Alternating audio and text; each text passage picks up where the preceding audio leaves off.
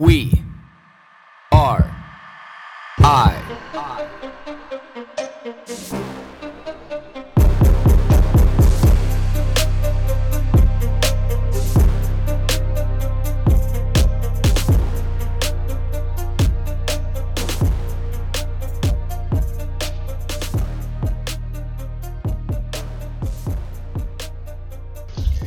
All right, everybody, welcome to another edition of We Are I. We're sitting down with Tony here this afternoon, and Tony and I, we've known each other for a long time, but ironically, we've never really got deep into conversation before, and we got into a really wicked conversation last weekend. That's why I wanted him to come on the podcast today. So welcome, man. Thanks, man. Yeah. Good to be here. Yeah, just kind of give everybody an idea of what we were talking about. He's kind of newer-ish kind of to health and fitness, or just diving a lot more into like the nitty-gritty behind it, and just like a thirst for knowledge. So we ended up just talking for a really long time about sugar industry, biohacking, training, and all that kind of stuff. And for anybody who knows Tony, everybody's seen him, or if you've seen him now, like he's a walking ectomorph body type. So yeah. You would think that this is a guy that doesn't need to, work out, or he can kind of get away with eating whatever he wants, but that's the main reason why I wanted to come on. So, people got to understand that even people who can, quote unquote, get away with it, they understand that there's a component to like internal health that they got to focus on too. It's not just what's on the outside. So, man, maybe we can just kind of get into it from there, and, maybe just like start your journey about why all of a sudden, or, why is it a priority for you, knowing that you can be one of those guys that can just kind of get away with eating whatever, doing whatever, because you are an ectomorph body type. Yeah, I don't know. I mean, for me, it wasn't really like a sudden thing, or it's not like I had to make a change all of a sudden. I kind of always been healthy. I mean, maybe not when I was so much a little kid. I would eat, crackers and cookies and ice cream. But as I got older and I started working out, I just realized, I feel way better when I treat my body well. I put good stuff into my body. I consistently exercise. I mean, like you said, I don't really need to for the looks aspect of it, because I'm usually pretty thin anyway. But I feel better, definitely. Why do you think it takes for us? Because that's always like a big bridge that people gap. And, one thing that I always talk about when people first start working out again, or they're just getting into it for the first time, and they're like, okay, well, I want to start working out, I want to start eating healthy, like what kind of meal plan can I get, and all these kind of things. And I'm like, just start working out, because everybody always just starts eating better once they start working out, and that's kind of a point that you just brought up too. But, why do you think that it takes that kind of physical component for us to be able to make a connection with our food? Man, for me, I think it's when I'm consistently working out and breaking down my body and just putting a lot of strain on it, it almost makes me a little bit OCD about my diet. Like, okay, I need to get a certain amount of protein and carbs and greens and all that stuff. So they kind of go hand in hand. When I'm not working out so much, when I'm on holidays, or I'm just going through maybe a couple weeks where I don't go to the gym as much, I don't find it as important to eat those foods. I don't know why. That's just how my mind works, but it's kind of like, it's typical though. That's like the typical narrative for most people, because if you look at the general public who's not healthy and active, they're not really prioritizing their diet like at all. It seems like that's more organic to who we are as people than because you'd think it'd be like the opposite. Okay, well, I'm not working out, I'm not doing anything beneficial for my body, but I should focus on my nutrition. But it really seems like genetically that's not really who we are. Like, it seems like more who we are, the more we break our body down, the more we're like, okay, I got to focus on this. But again, when we're taking this time off, or like we start eating more like crap, and we start treating our body and disrespecting our body, but it's so ironic to me, like, why that happens. Yeah, you just said like we're genetically engineered to want to take better care of our bodies, or eat proper. But I don't know if that's true. I feel like we've all grown up in an age where the norm is to eat like crap, or not be so aware of what we're putting on our bodies. I think that's the actual issue. It's not so much that we're genetically engineered to be healthier, because I think hundreds of years ago we ate pretty healthy. I mean, we didn't have all this crap that we have now. I think it's really almost like I don't want to say brainwashing, but it's just the way society is now. The norm for a lot of people is to eat whatever they want and not really worry about, the consequences. Like people think, oh, it's never going to happen to me, diabetes or heart attacks and all that. So they kind of just put it to the back of their mind and they keep eating whatever it is, junk food, this and that. So yeah, I don't know. See, and those are like, like the interesting, like points of view, right? Where it's the, like we delay it. And I think in Canada, and I only can speak for Canadians, I can speak freely for people in BC and the people that I know, but you see these trends, and you almost think that we all think that the whole world is like this, but it's not. And we think because that we wake up and we choose, to like eat a certain way, and like brainwashing, like it sounds extreme, but it's realistic because like brainwashing just comes in form of like advertisements, and sure. When you really look down at when there's these cartoon characters on children's food that they connect with, that they see on TV and they idolize when they're 2, 3, 4, 5, 8, 10 years old. And they walk into a grocery store and they see that character, on, like this cereal is just packed full of sugar and it's garbage, like it's not even really the cereal they're connecting with, it's the characters on it. And it is that subtle nudge in that brainwashing direction where, like I said, like it sounds extreme, I get it, and people like, criticize me all the time for talking exactly the same way that you just did, but it is just realistic. Like the brainwashing is just marketing. It's continual marketing all the time that coaches you to be able to think a certain way. And like that's the problem, because we do allow for like all of these ads and this advertisement to be able to, direct us down a certain road that we think is then the new norm. Yeah, I agree. I think it honestly starts as kids. The way companies advertise certain things that are unhealthy, the way they advertise it almost makes it look like you're cool if you have a Coca-Cola in your hand or you have Frosted Flakes or whatever. So I think it starts as kids, and then like I said, kind of like a brainwash, we grow up into these habits and thinking that this is the cool thing to do or whatever. And it's something that you and I talked about, and I talk about with people all the time, where it's like, oh, you're a kid, you can get away with it, because like you're a little bit more active, or but again, it's the lifestyle that you're subtly ingraining in somebody, right? Where it's you might be getting away with it now, and you might be getting away with it when you're 16, you might be able to get away with it when you're 25 and 32 and 46, but if you keep on doing it, like we've proven now, and the statistics are there, that like diabetes and like heart disease and everything, like they are inevitable. Like there's no denying that now. And like those are, I guess, like those are the tough things, because of the fact, like the spin off of that is then we get into the completely other side of it, where it's like, okay, are you on a ketogenic diet, or are you vegan, are you vegetarian, are you pescatarian, are you paleo, like like where are you on that spectrum of trying to like eat healthy, where it's the you're trying to combat eating the sugar, you feel like everything's temporary, I'm just doing it for this temporary change, but I'm probably going to go back to eating this shit food at some point in time, because I'm only going to do this for a short period of time. It's not a lifestyle that I've adopted, but like we have these two extremes, like we have like this food that we've connected with because we've ate it our whole lives, and then we have all of these different systems to be able to help break that in us. But we still, again, when you see it and you're faced with it all the time, it's hard not to want to go back to eat all that shitty food. Yeah. What's your experience with, going through bad, like, I don't want to say bad, but if you take a couple weeks off, do you notice it? Do you feel it? Like couple weeks off what? Like working out or eating healthy, or like kind of? Yeah, I would say probably maybe eating healthy more so than working out. Do you notice a big change? You know what? It's tough because, if I look at like taking time off working out, like I can't even remember, like it's been years and years since I've taken probably a week off. So like, like I wouldn't even know what that feels like now. And my body's just hyper adapted to it. I talk to people pretty regularly now about how like my base level of fitness is like I've hyper adapted to like a base level of fitness that if I go for a 5K run, it feels like sitting on the couch. Like, so I kind of have these tools now. When it comes to eating healthy, I don't really take any time off.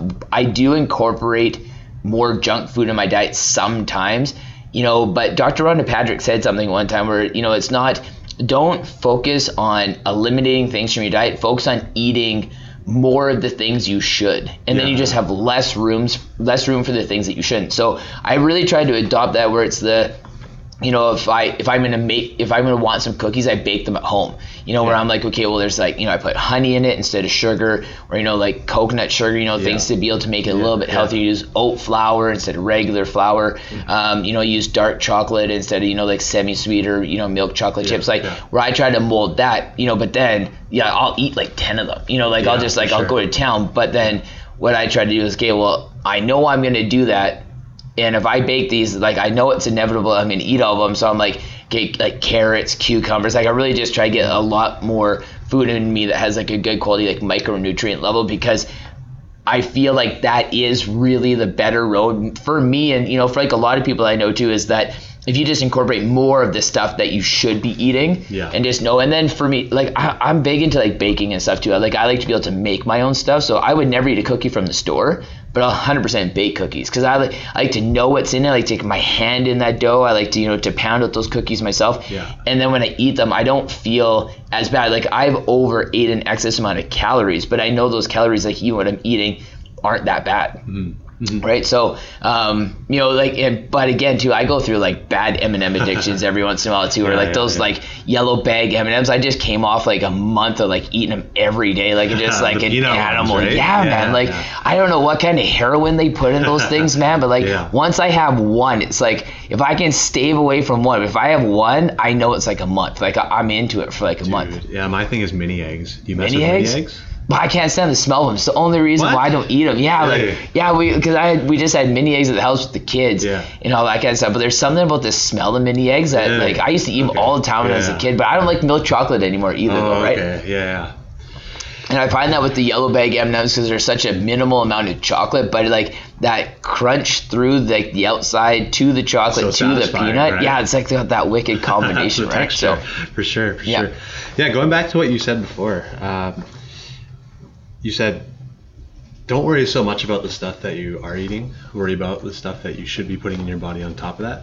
That's kind of been roughly my philosophy so far to this point in my life. I mean, honestly, I've never tracked my calories. I've never tracked carbs, protein, anything like that. Never once. I don't even know what the numbers, like appropriate daily amounts for people are, because that's just never something I've worried about. My thing has always been, okay, you can go and have a cheeseburger or a hot dog or whatever, but make sure you go home and have that kale shake or have some of that broccoli. And that's always worked out for me. I don't know. It kind of balances itself out.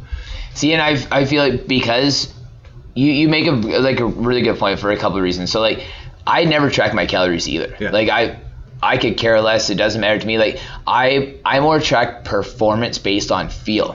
So I'm like I know enough now. I'm like, I've done X amount of activity today. If I don't get some good quality food in me, I know I'm going to be bagged tomorrow, or I know my performance is going to suffer tomorrow. And so like that's what is the feedback loop for me, you know, to make sure that I prioritize eating better like today for tomorrow, you know. But, you know, like how many people do you think realistically, if you had to throw a number out there, that if they're like, I'm going to eat this cheeseburger, you know, whether or not you like, it's like that's a homemade cheeseburger, like a, you know, pre-bought, you know, pressed patty or like whatever.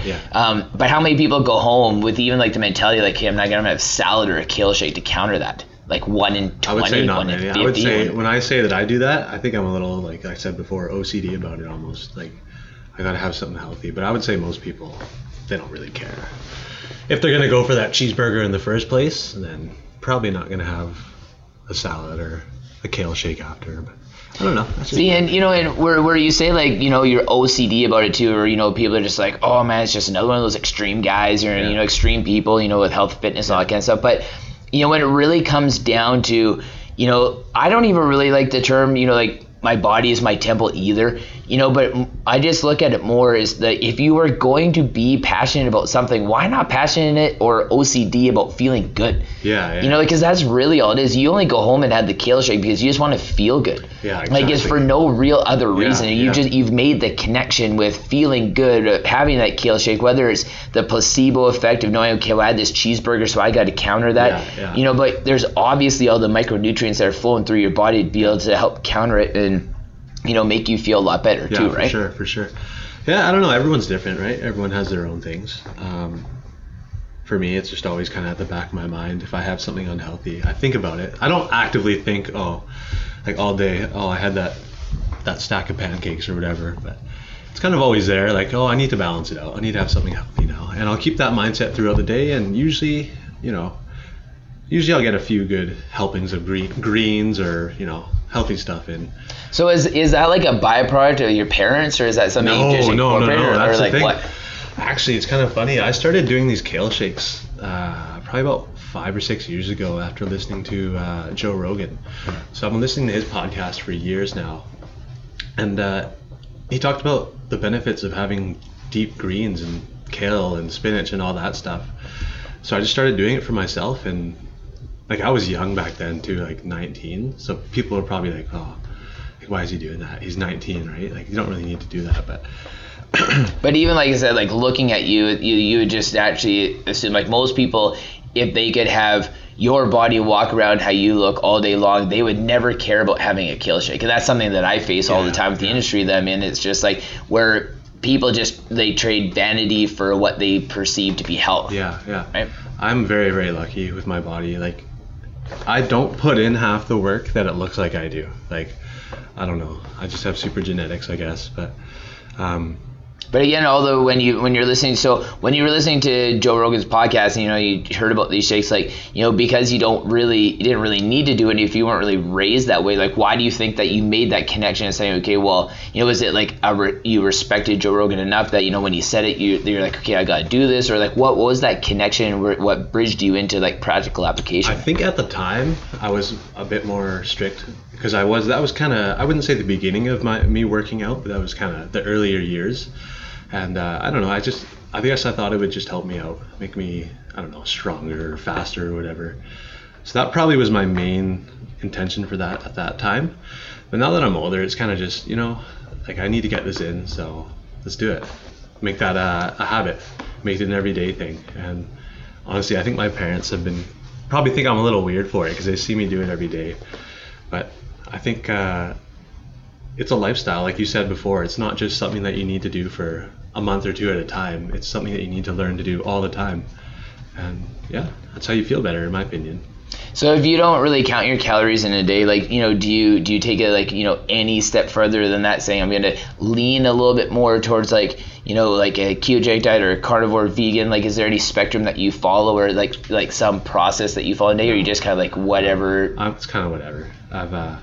I should probably to see a lot more results, like in the weight room or whatever.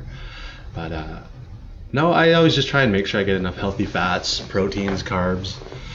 And yeah, like I said before, like I don't even know about properly portioning out those things. I've never done that, but it's always.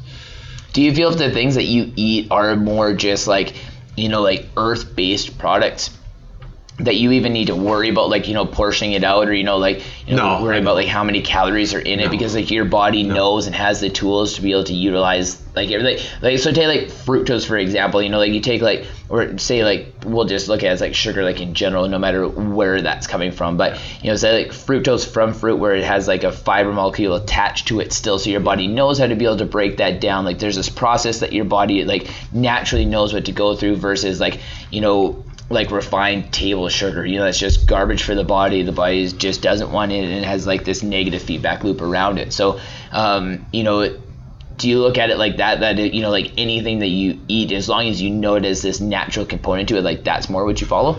Actually, yeah, it's interesting you said that. That's kind of exactly what I do. I mean, I've been eating healthy not healthy, but you know what I mean, for years now. And you kind of get an idea for like, okay, if I have 2 chicken breasts a day, if I have, this much brown rice and this much broccoli, then I'm probably okay. You kind of, for me anyway, I kind of just have that knowledge in the back of my mind. I don't even really think about it now. It's almost like second nature. You have this certain amount of food and you're going to be okay. You don't have that food, you're probably going to be maybe a little sore tomorrow, or maybe a little more tired. So I think it's kind of just almost been programmed into me. So, do you think that like that's a really key piece of information to be able to get out there? Because, when people always talk about like how tough it is, and like they're like, I can't do this, it's so much work, you hear all these different narratives and excuses of why people can't, eat healthy, you know, whether it's I don't know, my macros are, I don't know what system to follow, but like if the system was simply just like, because I always tell people, I'm like, you know what's healthy, like, you know, if that shit comes in a bag and you're squirting sauce on it, or like, you know, like your plate is finished and it's covered in this goo from all this sauce from the different, like, you know, it's probably not healthy. Like it can be that easy, but like why do you think people don't want to believe it could be as easy as like what you just said? It's like, you know, not even if you'll make the connection with how you feel, but you can't deny that, you know, chicken's healthy, you know, but what's not healthy is teriyaki chicken or breaded chicken, you know, like why do you think we want to believe that it's that hard as an excuse not to realize how easy it is? I think a huge part of it is procrastination. From what I've seen, like I'd say most people, the average person who isn't already healthy, they always think, you know, tomorrow I'm gonna be better. Next month I'm gonna be better.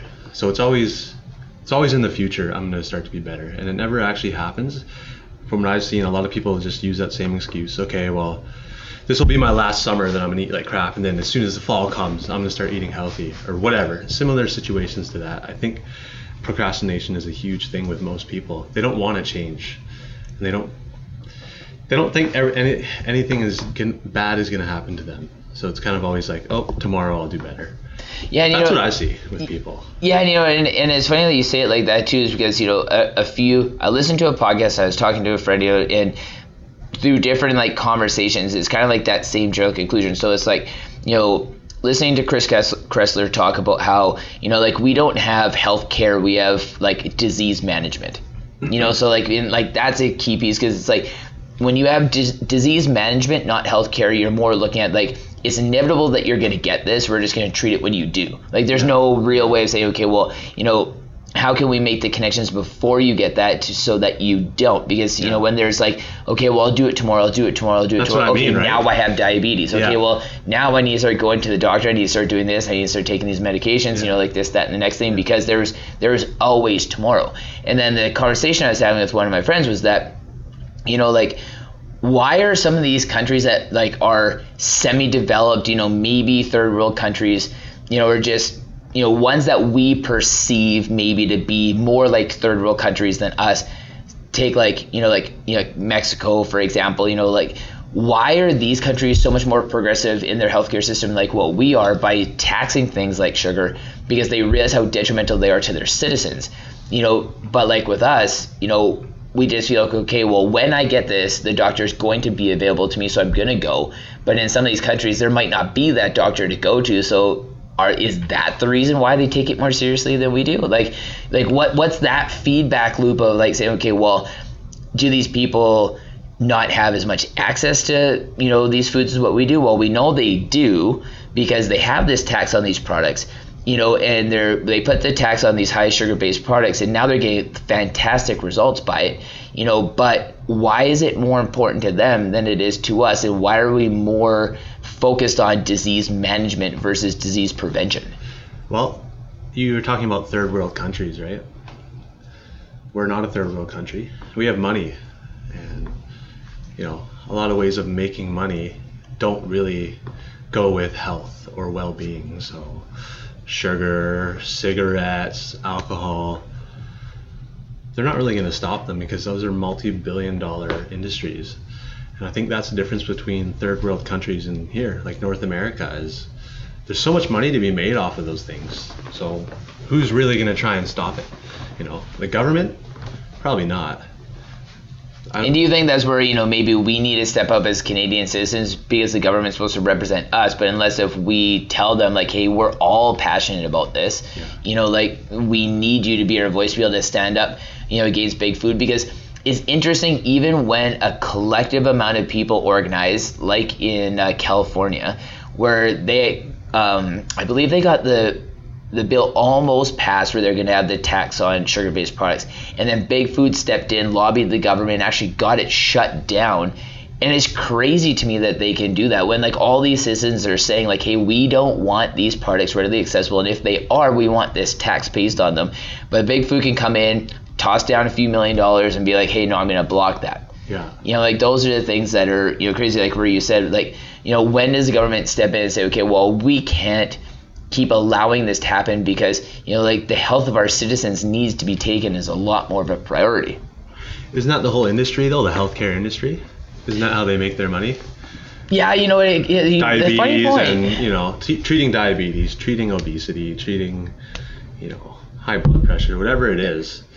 There's a lot of money to be made. Where my mind went when you asked me that is the same thing as like the 7-minute abs, the 12-minute workout, like all this kind of stuff where there's just like these kind of, we're just going to stave it off. We're going to stave off the inevitable, for what might work right now, but like long term, like there's no actual benefit to you doing this. No, yeah, I agree with that. I don't think they really care, the government. I mean, maybe, but do they not care because we don't care? Like, how many people do you know that are like, I'm gonna try to be able to create a voice, or like I want to stand up, or I want the government to do something, and actually taking proactive steps? I don't really know anybody. But that's you're one of the first people I've talked to. I found that really interesting when we had that conversation about sugar. But like honestly, I don't know that many people trying to do that. But it's like overarching complacency. So, I was driving down to the fitness store to be able to pick up this assault bike the other day. I was talking to the two people that I was with, and we were talking about these speeding cameras that they're installing at all these intersections around here. Yeah. And I'm like, who approved this shit?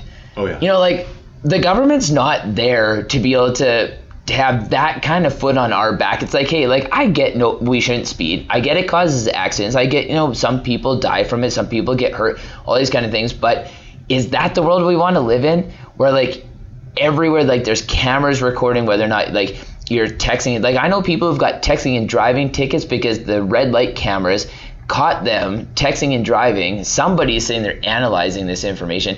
Cops have shown up at their house to be able to issue them a ticket like a year and a half later. But like where's the point where we step in and say, okay, like look, like we need government obviously to some extent, to be able to manage these systems for us, because we can't individually manage all of these things ourselves.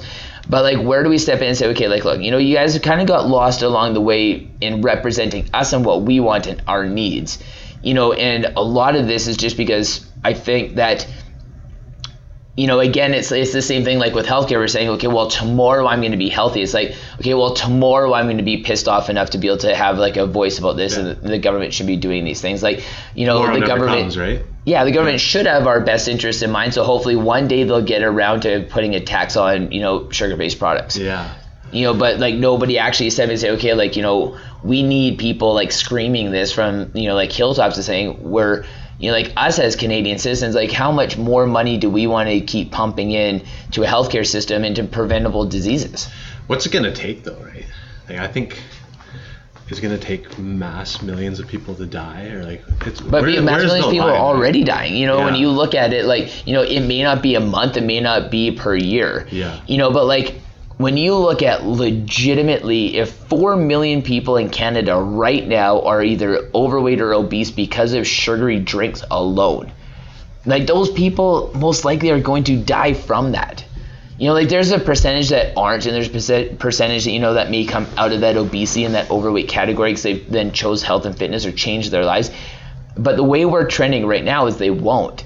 So like, typically if like, there's a car accident, somebody dies, like, okay, well, we have to reduce the speed limit, or, we need to, get people to wear seatbelts. Yeah. But when it comes to like, people being unhealthy, we don't have those checks and balances. We just kind of let it to be free reign, and like we're working on this video right now that, we have all these government restrictions on age, like, you have a federal age on smoking, you have a federal age on drinking, you have a federal age on gambling, you have a federal age on all of these things because we deem them to be, bad enough, quote unquote, that you have to be a certain age to make a proper decision. Yeah. But like, however, it's like, well, if you say if there was like an age restriction on sugar that was like 18, but again, is that the system that's going to work? Probably not, because then people are going to do what they do now. It's like, okay, well, I'm 18, or I'm going to sneak it in before, and now I'm going to go, like all out, once I'm 18, I can finally start eating all the sugar. It's like that's not the system either, but it's more, if people are dying and we're not gut checking ourselves saying like, this is a problem, like you said, like, what is it going to take? I think one of the big things that we need to focus on is behavior change. and maybe not so much awareness, because there's tons of awareness out there now for, diabetes or whatever. But I think we need to focus on how to change the way people think, and change the way people see what's coming, like illness, death, all that. I think those same people that die from heart disease or whatever, diabetes, if it wasn't for sugar, they probably would have died from tobacco or alcohol. I think those kinds of people with that, I don't know, addictive personality, maybe I'll say, would die from something like that anyway. So maybe we need to look at changing those people's behaviors and their mind patterns. So kind of like what you're saying is you think that, like if people are going to die from lifestyle choices, they kind of are going to categorize themselves, and a really good, perspective behind that is that, like with all these red meat studies where, like they've never chose people who only just eat red meat and that's it, or they've never chose athletes who eat red meat, and analyze them, and, like they've never taken out the, like the bread and, like the potatoes, like all the, like just like the junk that might come along with that. And like typically these people are smoking and drinking along with consuming that red meat, so like that's why like all these red meat studies have been so flawed, because if you said, okay, well, I'm going to take these, 400 NFL football players and like give them red meat. So you only can eat red meat. And then we're going to track, like all your biomarkers in your blood.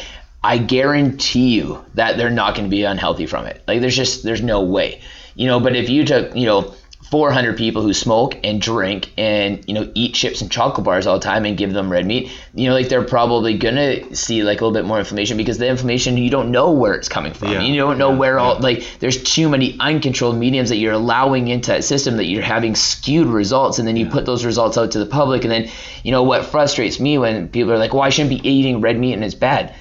I'm like, motherfucker, you eat donuts. Yeah. Like how can you say a steak is bad when you're like, you will drive for an hour to some bakery and stand in line for 30 minutes to eat donuts. No doubt. It's not the steak, man. And that's where you said like the education, like people don't want to believe like, hey, I'm holding this donut or this Coca-Cola in my hand, and if I keep doing this regularly enough, I'm going to get diabetes from it. Like, why don't people, like, is it miseducation? Do we not have enough education? Like, what do you think it is? I don't think that's what it is. I think the education's all there. The information is all there. It's been there for years. It's changing people's minds. You can't tell somebody to do something or to change the way they live and just really expect them to do it just because you told them to, right? So is it accessibility then? Because all these options are there and it's just like they're everywhere and everybody's doing it, so everybody just kind of hops on board. Accessibility to education, or no, accessibility to these products, so if you say the education and the information is there, but people are choosing not to listen to it or to take it to heart, because they're still choosing to live this way anyways. It's just because there's an over accessibility to these products or these foods. Yeah, one thing you said from our last conversation was you think that companies should start showing pictures of what sugar can do to people, kind of like cigarette boxes do. And I think that's kind of heading in the right direction. Like we need to do that. We need to pound it into people's heads that, hey, like wake up, this is going to kill you. This is what your liver is going to look like, or this is what your whatever it is that's being affected is going to look like in 10 years from now.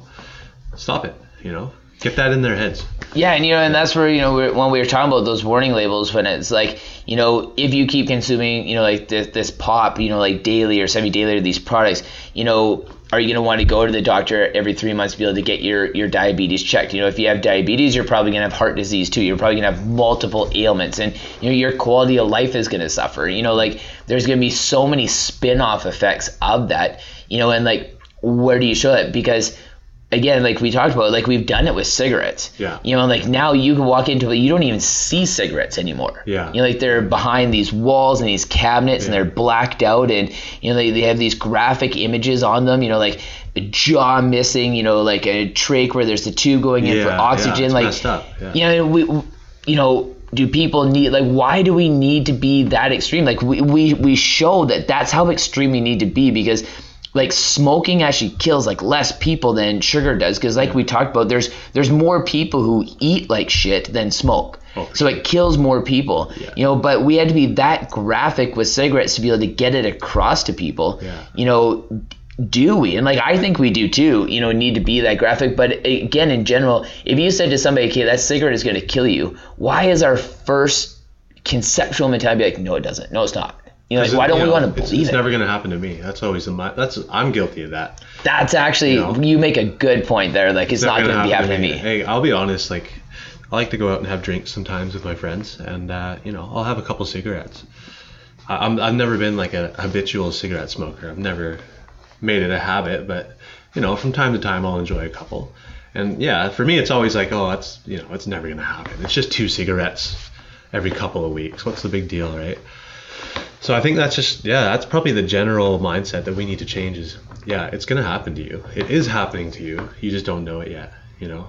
So, you know, but then, you know, even when you say that, like, all the statistics are there that it's like cigarette smoking is bad, yes. And, you know, like when you're a habitual smoker, like, yeah, that's like the worst case. But even if you choose to do it, if you choose to eat healthy and be physically active, you will still live longer than somebody who doesn't smoke and is physically inactive and eats like shit. Yeah. What do you think about moderation? That's kind of how I live my life. Like before we were talking about with the food, as long as you're healthy for, you know, 95% of the time, let's say, then you can enjoy, you know, a donut or a cigarette or a beer or whatever. Yeah, you know, like, I think like it depends on really what you're trying to achieve, you know. So like, you know, like we talked about this, you know, like, and we even talked about, you know, like how I'll pound back M&Ms, or, you know, like I've done podcasts where, you know, like where we've been drinking craft beer and, you know, like, and all that kind of stuff, where it's the I don't ever look at it as like moderation. I more look at it that is, if I happen to do it, then I've done it. Because you feel bad about it though? I don't feel bad about anything. You know, like I don't want to carry that stress within inside myself, because then that's a whole nother, you know, system in the body that I don't want to have to deal with. But, you know, really when it comes down to like, you know, like moderation, or, you know, like what we should and shouldn't be doing, and, you know, like who that's applicable to, when you look at like the general public, because people are so lazy, those people have to be so much more extreme, because they're not doing anything else. Like, you know, like for me, when I'm, you know, if I have like like one of these like craft beers, or, you know, like I have like these M&Ms, it's like, well, you know, I'm sitting in the sauna, I'm doing cryotherapy, you know, I work out, you know, once, twice, 3 times a day, you know, I eat healthy 90% of the time. I'm drinking kombucha right now. You know, before the workout today, we had, you know, 2 ginseng shots with, you know, 3 teaspoons of wheatgrass powder with 7 ounces of beet juice, you know, like, because that's the flip side of it, you know. So a moderation for somebody like me is so irrelevant to the moderation of somebody else. I'm just like, well, if you have 30 pounds to lose, you don't have moderation. You don't have the option of moderation, because your moderation is steering you down a road of death. Yeah. You know, like my moderation is just like, yeah, okay, well, I can get in. And you and I are healthy already, right? So for us, it's like, okay, well, whatever. It's fine if we have those things. We don't really need to worry about it. Well, that's why I look at it, you know, but like, because life has become so lazy now, like that's why people need to be so extreme. Because I say this to people all the time, like why now? Like, why at this point in time in our lives do you need to count your calories in software down to like 5 or 10 calories? Like, it doesn't even make any sense to me. But the one thing is that we've never been so lazy. You know, when it comes down, when people ask me, like, Blake, how many times should I work out? It's like, well, what do you do for a living? It's like, well, I sit at a desk. It's like, well, you should work out like 30 hours a week. Yeah. You know, like, it's not even like 3 or 4 days. Like, you know, you need to be active. Your body is designed to be active. Your body is not designed to sit and be dormant. You know, like, whether it's from, you know, like working out, you know, whether it's from, you know, like moving, fasting, right? Or anything, you know, like cryotherapy, you know, like extreme, like everything extreme that happens to our body that we can put our body through has a positive feedback loop. You know, but what we don't have a positive feedback loop to is being like habitually lazy. Like it rots away our body, and like we've proven that. Like, you know, so like those are things where it's like when you come to people, and that's why it's so hard, because I feel like if you're caught up in that system where, you know, like I sleep in until maybe an hour before I have to go to work, and I got to quickly get the kids up. I got to quickly get them to school. I got to sit in the car. I got to drive to work. I got to sit at work all day long, and then I got to pick up the kids from childcare. I got to come home and take them to the activities. I got to get supper ready. Okay,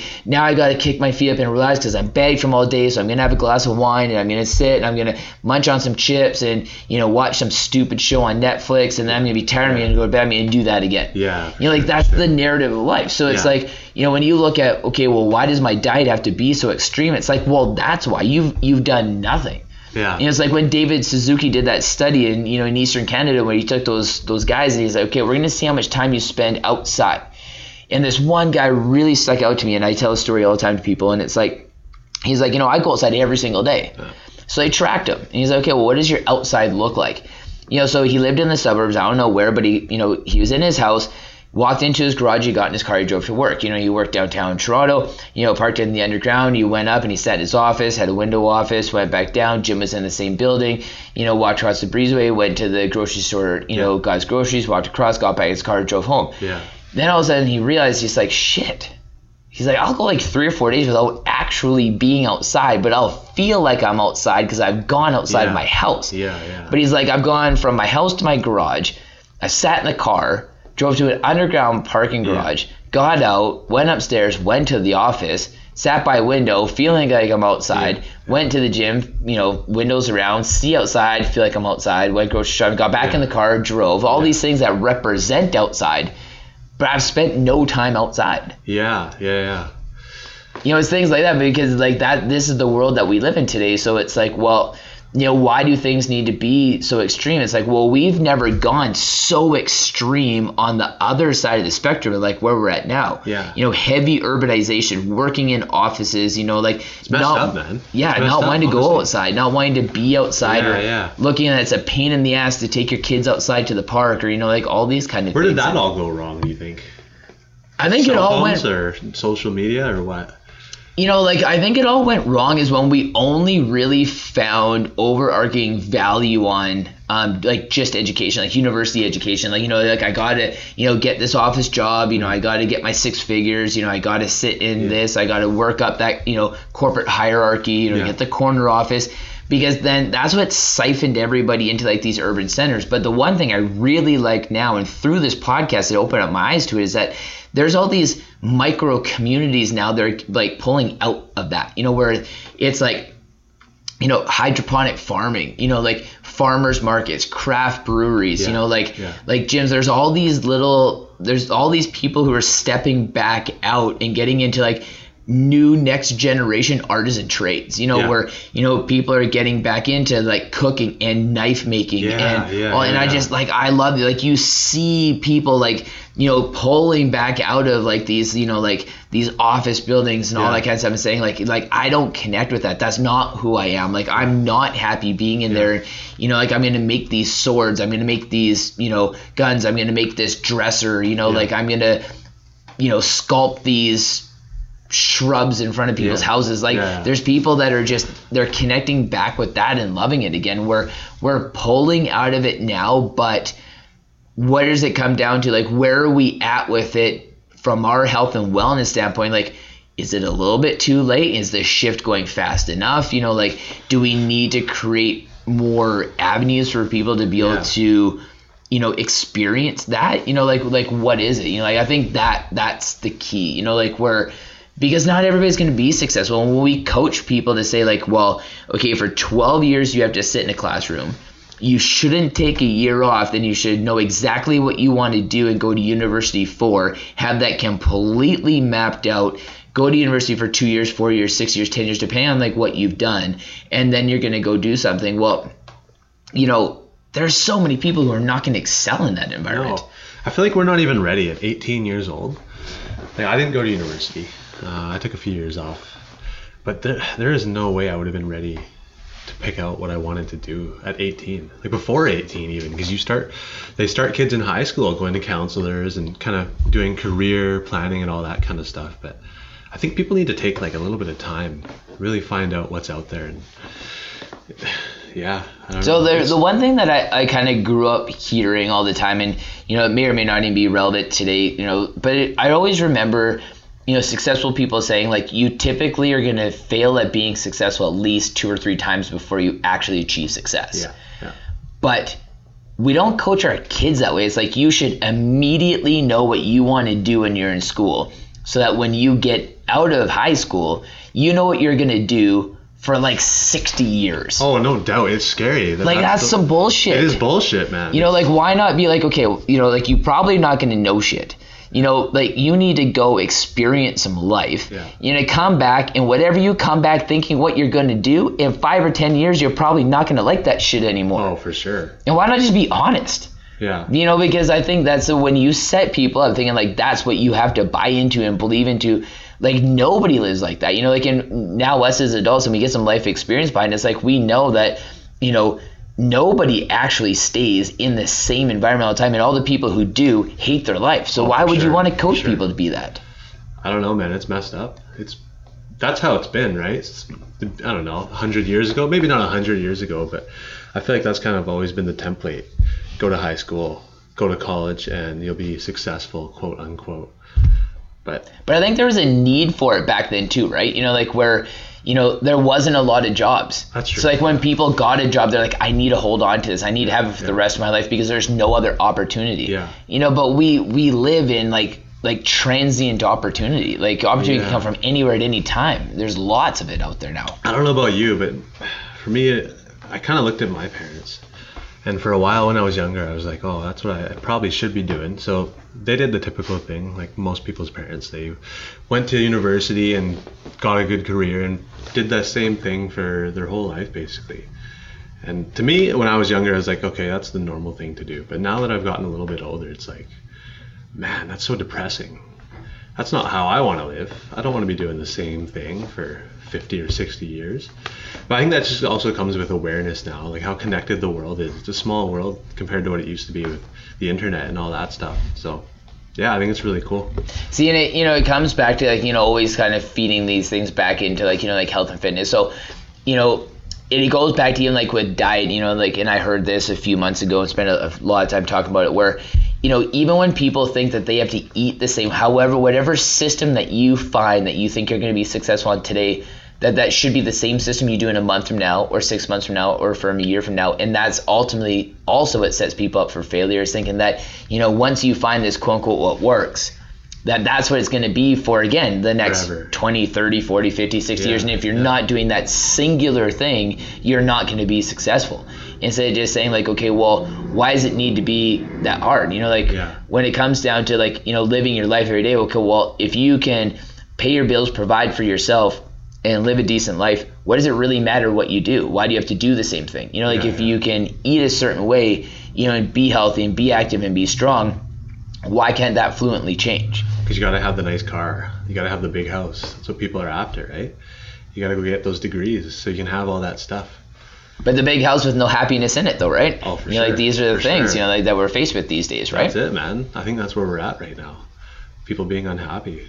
They chase all these goals that aren't really goals. Got to get that BMW or whatever it is that you want to make yourself look good to other people.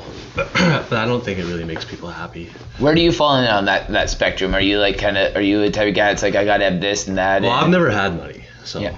I don't know what it's like to have nice stuff.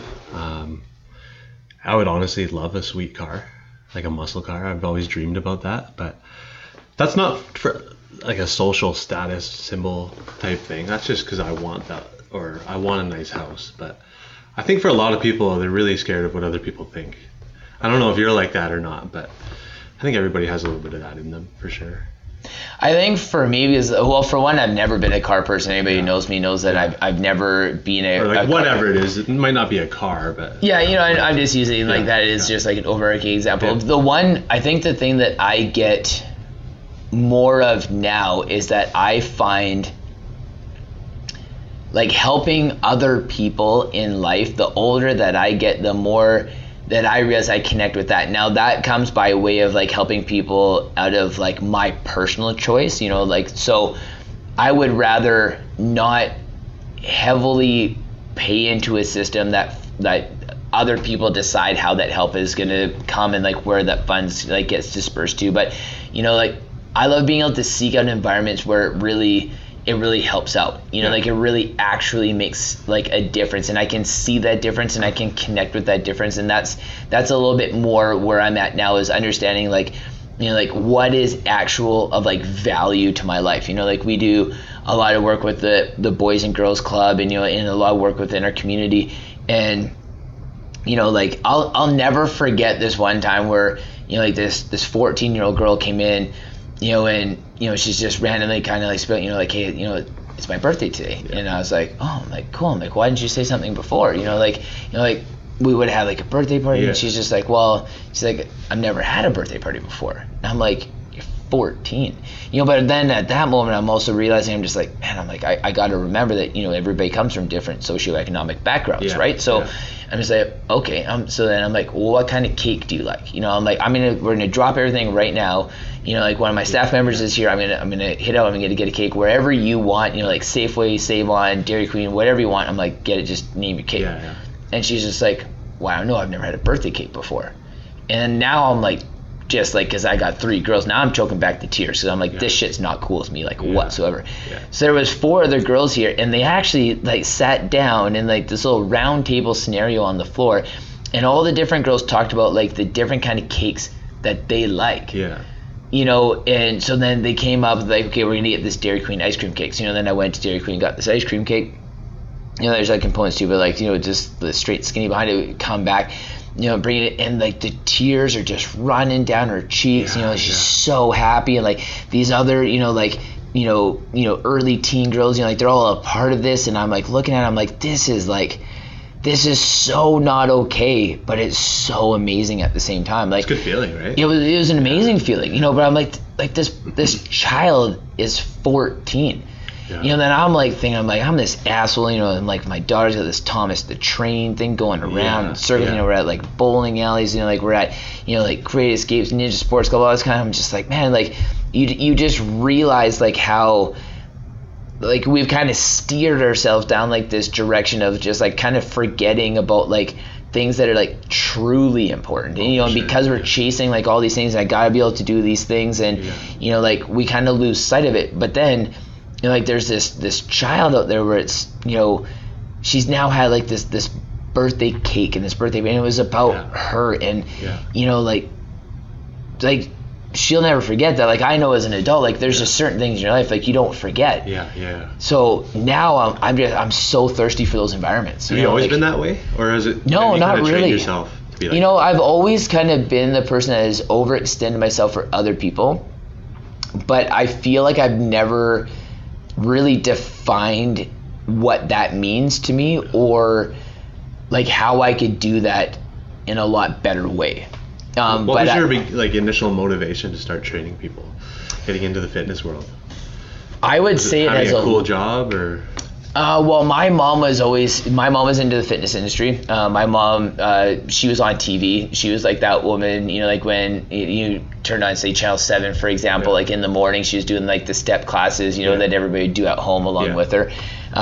You know, like I grew up in gyms as a result, you know, like she taught spin, you know, she had like this big classes at the YMCA with like 60 people. And I'm like, it's just, so I've always kind of been around it. I've always played sports. And then, you know, I moved out to BC from Alberta. I actually, you know, graduated from high school and I have no idea what I'm going to do. It so happened to one of our family friends, you know, he was out here flying helicopters in Abbotsford. He's like, this is the coolest shit I've ever done in my life. You should come do that. And I'm like, well, I have no idea what else I want to do. So I might as well go do this.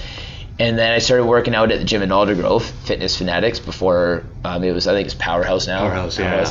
And the head trainer there, you know, he worked at Trinity Western University under Dr. Bill Luke. He's Dr. Andrew Hemming.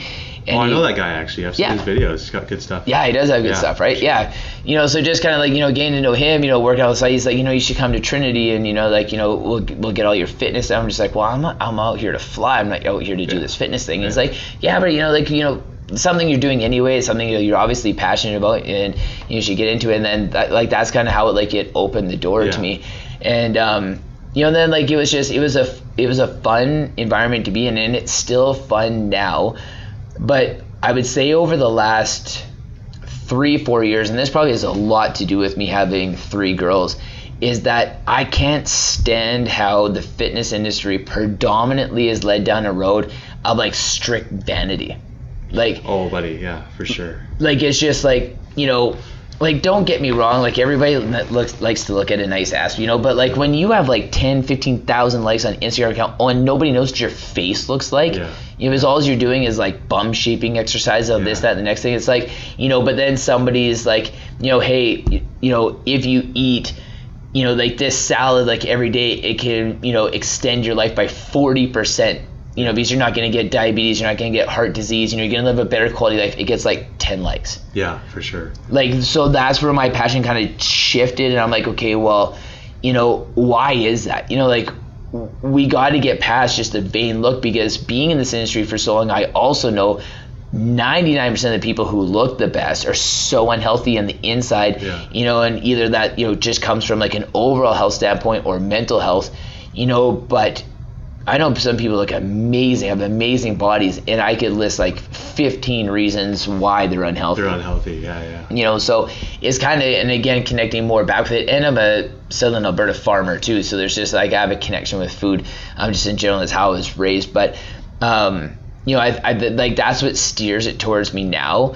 Is that I think that all of us in the fitness industry just have a real social responsibility to like help get the message out there that fitness shouldn't be for vanity, because we should be the front lines. We're the people who are talking to people every day and coaching them down a certain road. Yeah. And like the more people who irresponsibly are like, take this supplement, take these pills, take these steroids, you know, like only eat these 5 foods, you know, go on this detox, you know, dehydrate yourself. Yeah. Like that stuff irritates me to no end, because you're irresponsibly coaching people to be unhealthy. For sure. You know, and like we are supposed to be the frontline people, is saying like this is how we can be healthy. And that's why I feel like just like the such value of you coming on here is because people will look at you and be like, you know, you don't need to do any of these things. Yeah. Like you have the gift, you have the card, you have the token that everybody wants. Yeah. You know, but you're doing it. You're like, Yeah. I understand this is a party because it has nothing to do with what Yeah. my body looks like on the outside, you know, and I'm walking around and I got my Yeah. shirt off. It's Yeah. like, yeah, I got a 6-pack because I got a 6-pack. Yeah. But like, I'm still drinking kale shakes that have nothing to do with my abs. Exactly. I think we have to we have to find a way for people to see the other side.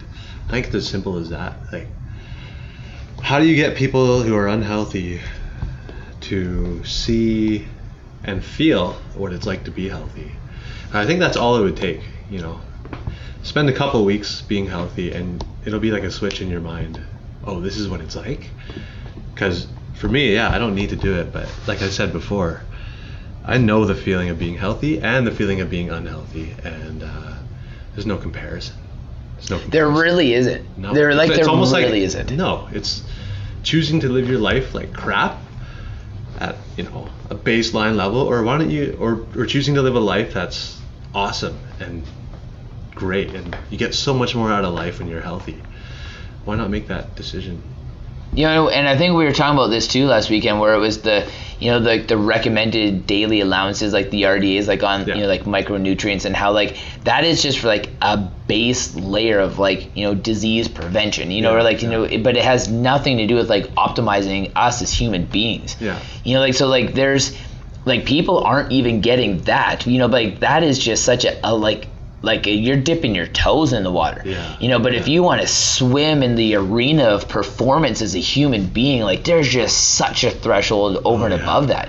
Yeah. You know, and like where we will never really truly, I don't think ever understand the complexity of our bodies, but you know, for me, you know, like it's the experimentation, and like you know, like when your nutrition is on point, like there's just different things that happen in your mind and your body where you're just like, whoa, like you feel like you're driving a Ferrari. Oh, for sure. You feel like, for me, like it's almost like I'm just on another level, and I can feel that physically. When you look at other people who are like, they're slouched over smoking a cigarette, it's like, man, I feel like I'm just on another level than those kind of people.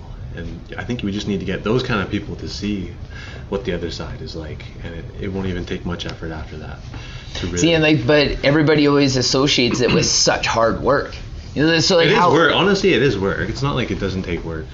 You So know, how it's would not- you re-educate people and looking at it differently, like that hard work is so beneficial, why wouldn't you do it? Like if you had an opportunity to say like, hey, I'm gonna try this strategy first, you know, like what would that look like to you? Like raising awareness. Yeah. Yeah, and just saying like, you know what, living a healthy, active lifestyle, like it can be tough until you get into the rhythm of it. Like, but then it gets easier because you crave it so much.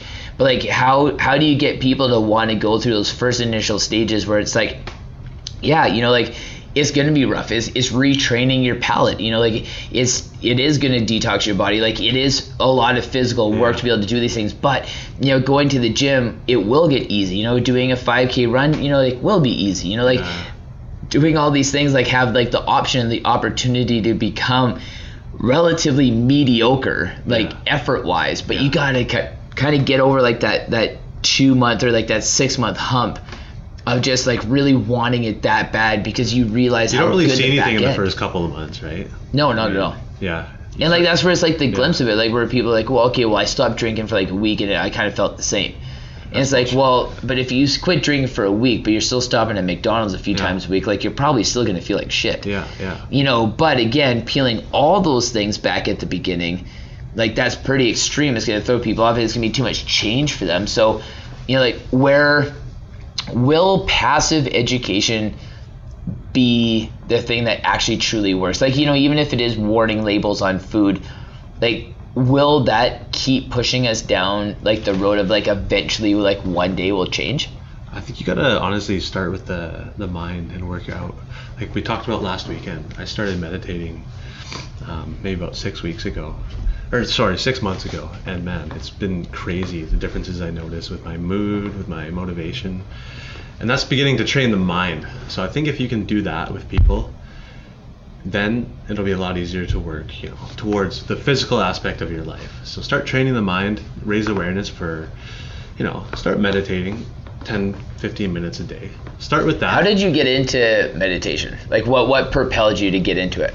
It's funny, I actually just saw an advertisement for Headspace. So it's a meditation app that you can get on your phone, and you can try it out for free.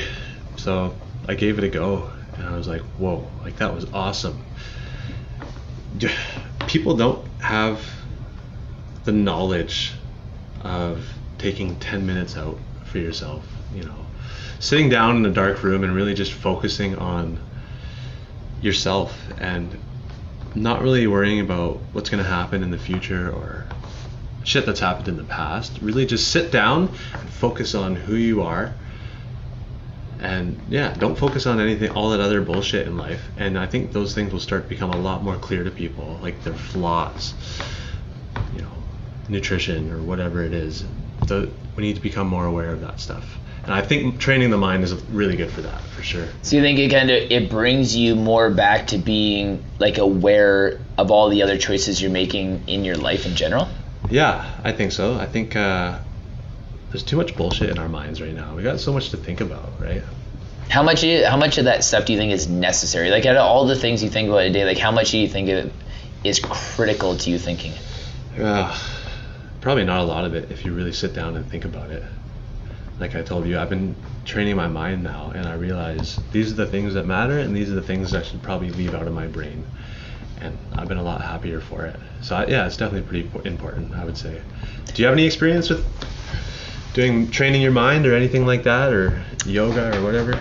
Yeah, I find, because people have always said to me that I have an ability to be able to compartmentalize my life and like my thoughts, and I really didn't understand what that meant until I started meditating. It was probably about 18 months ago, or maybe almost 2 years ago. My sister got me into it. It was like late like summer-ish, fall-ish of 2017.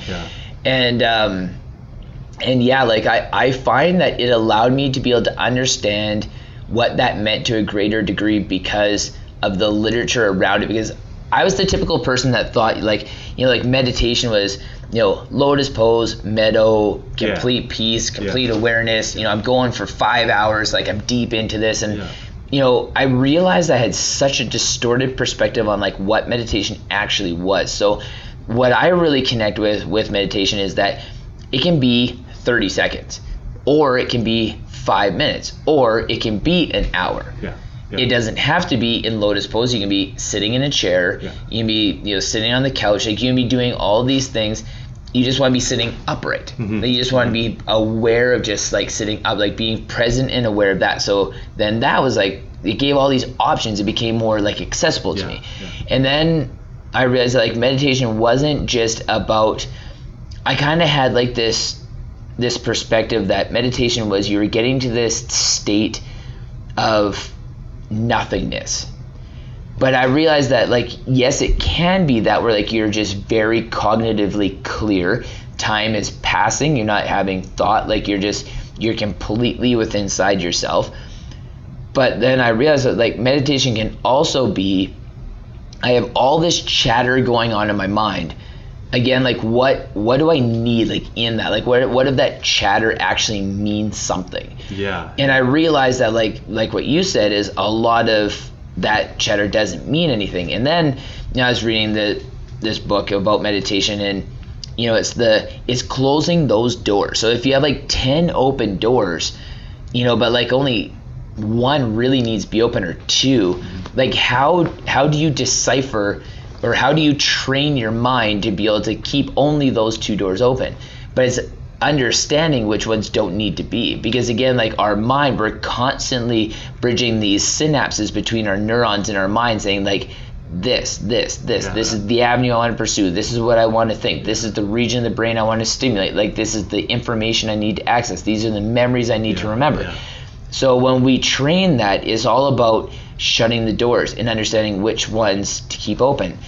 And then all of a sudden I started to realize, I'm like, I can analyze what I need to focus on to such a greater degree, because now I become more focused on it. So it's like my mind was allowed to be able to problem solve a lot easier, like stress management, like happiness. But then like the spin-off was, I realized I'm like, like when I'm working out, or like when I'm playing with my girls, or when I'm doing like all these different activities, I became more present in just that. Oh, for sure. I think what you said, that's a really good approach to take about it, closing certain doors and keeping certain doors open. That's a good way of looking at it.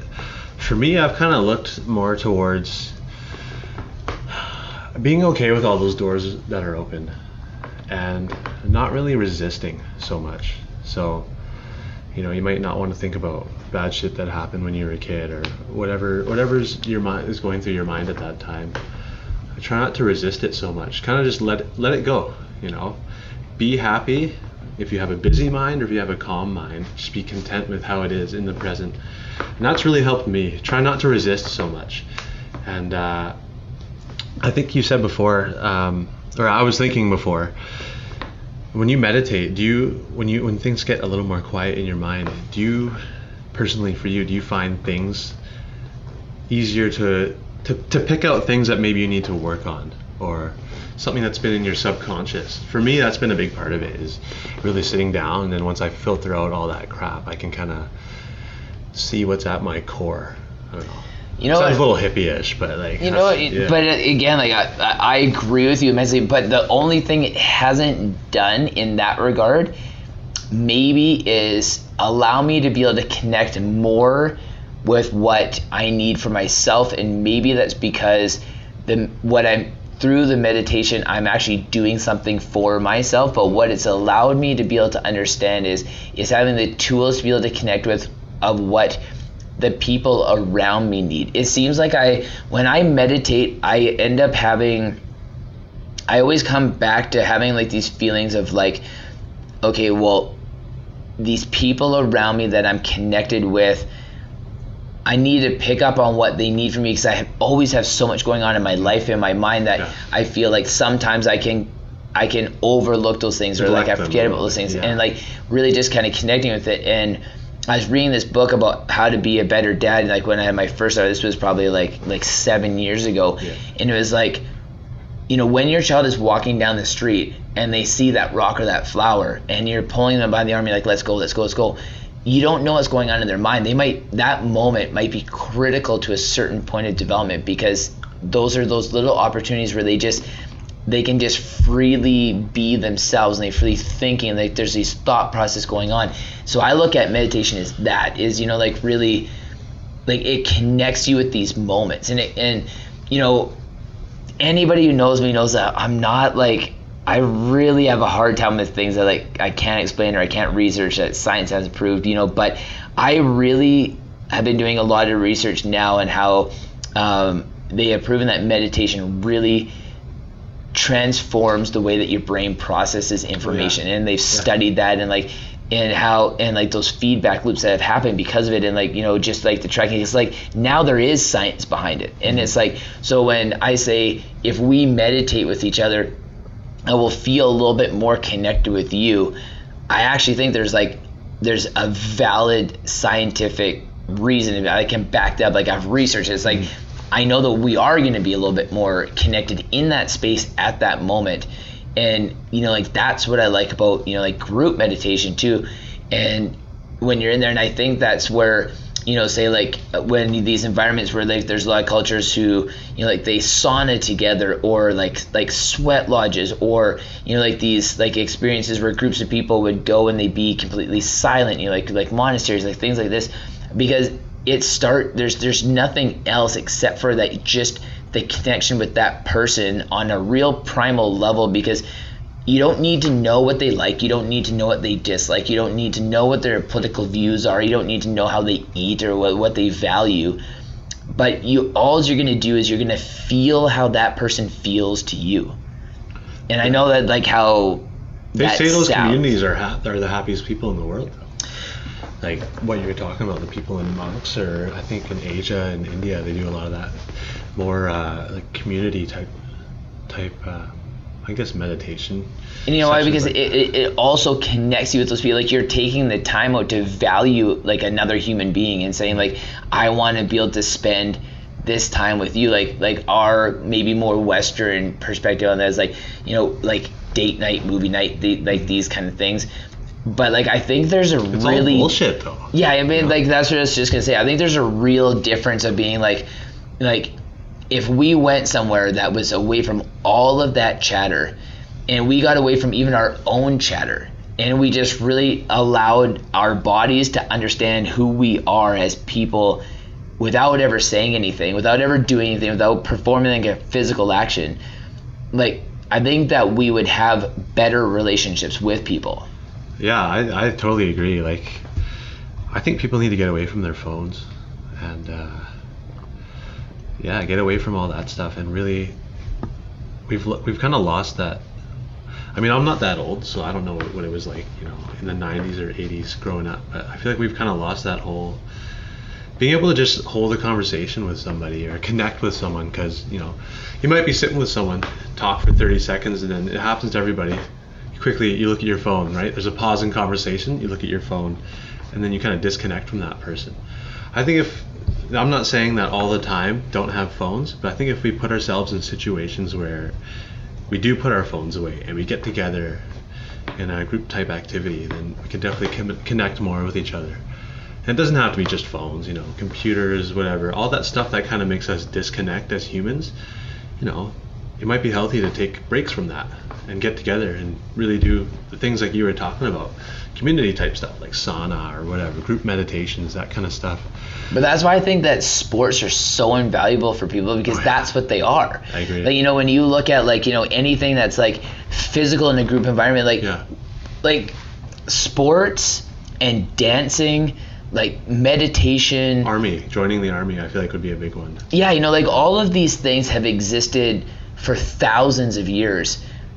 And I think like they've existed for thousands of years for a reason. Like, because the thing is, it collectivizes everybody. And like, even if it's like some brutal gladiator war games at the Colosseum, it still unified people. Like, people went somewhere, they went for a reason. Like, there was this purpose, they talked about it, it created this culture, this community. Like, they were a part of like a movement, like they were there, this was their anthem. Like, and that's you can see it in today's world, where we're striving for something to be able to latch yourself to. So like anything that sparks a little bit of a flicker of a flame inside of us, we want to latch onto it immediately. And I think that's why like a lot of like bullshit social justice campaigns end up starting is people just need something. Like, you know, people are like, well, I'm not accepted somewhere else, so like I'm gonna latch on to like this flat earth bullshit. Yeah. You know, it's just like, well, okay, like let's see if that's where we're at.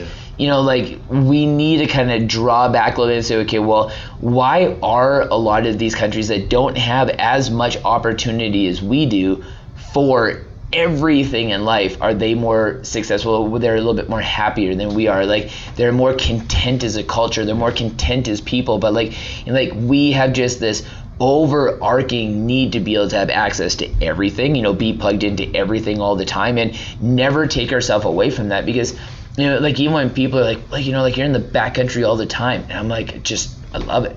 You know, I wish that I could take like 50 or 100 people there with me and just be like, hey, like, let's go like 20 miles deep where you're away from everything. You know, like there's no more cell phone reception, like there's no nothing. It's just the land. It's you as a being in the land, and that's it. You know, because, you know, through that whole process, you know, like everybody that I've gone to the backcountry with, whether it's something in the daytime or like at nighttime or anything, like you come back and you always feel more connected with that person. And a lot of that time is spent with like real passive communication. When you're hiking, when you're going like nobody constantly talks. No. You know, like there's periods where you might go hours where nobody says like a word, but like you always know that person's there. Like you're always connected with that feeling of that person. And the deeper you get into the backcountry, like I always feel like that connection just gets stronger. Oh yeah, I agree. What kind of hiking have you done? Let's talk about everything. That. Everything. There's at this point in time, but like I would say the only thing that I haven't done when it comes to hiking is probably just like the next evolution of it, which would be like rock climbing or something like that. But you know, whether it's like, you know, short hikes, long hikes, vertical hikes, flat hikes, you know, like, you know, deep access hikes, like just there's like everything. Like the hike that I really wanted to do this summer, which I probably won't do till next summer, because I actually want to plan it with like Mike and those guys from North Shore Search and Rescue, is I want to start at Alouette Lake and hike the valleys all the way to Whistler. Oh yeah, that's huge. Yeah, it's like total uncharted territory. Like, has anyone done that? Or?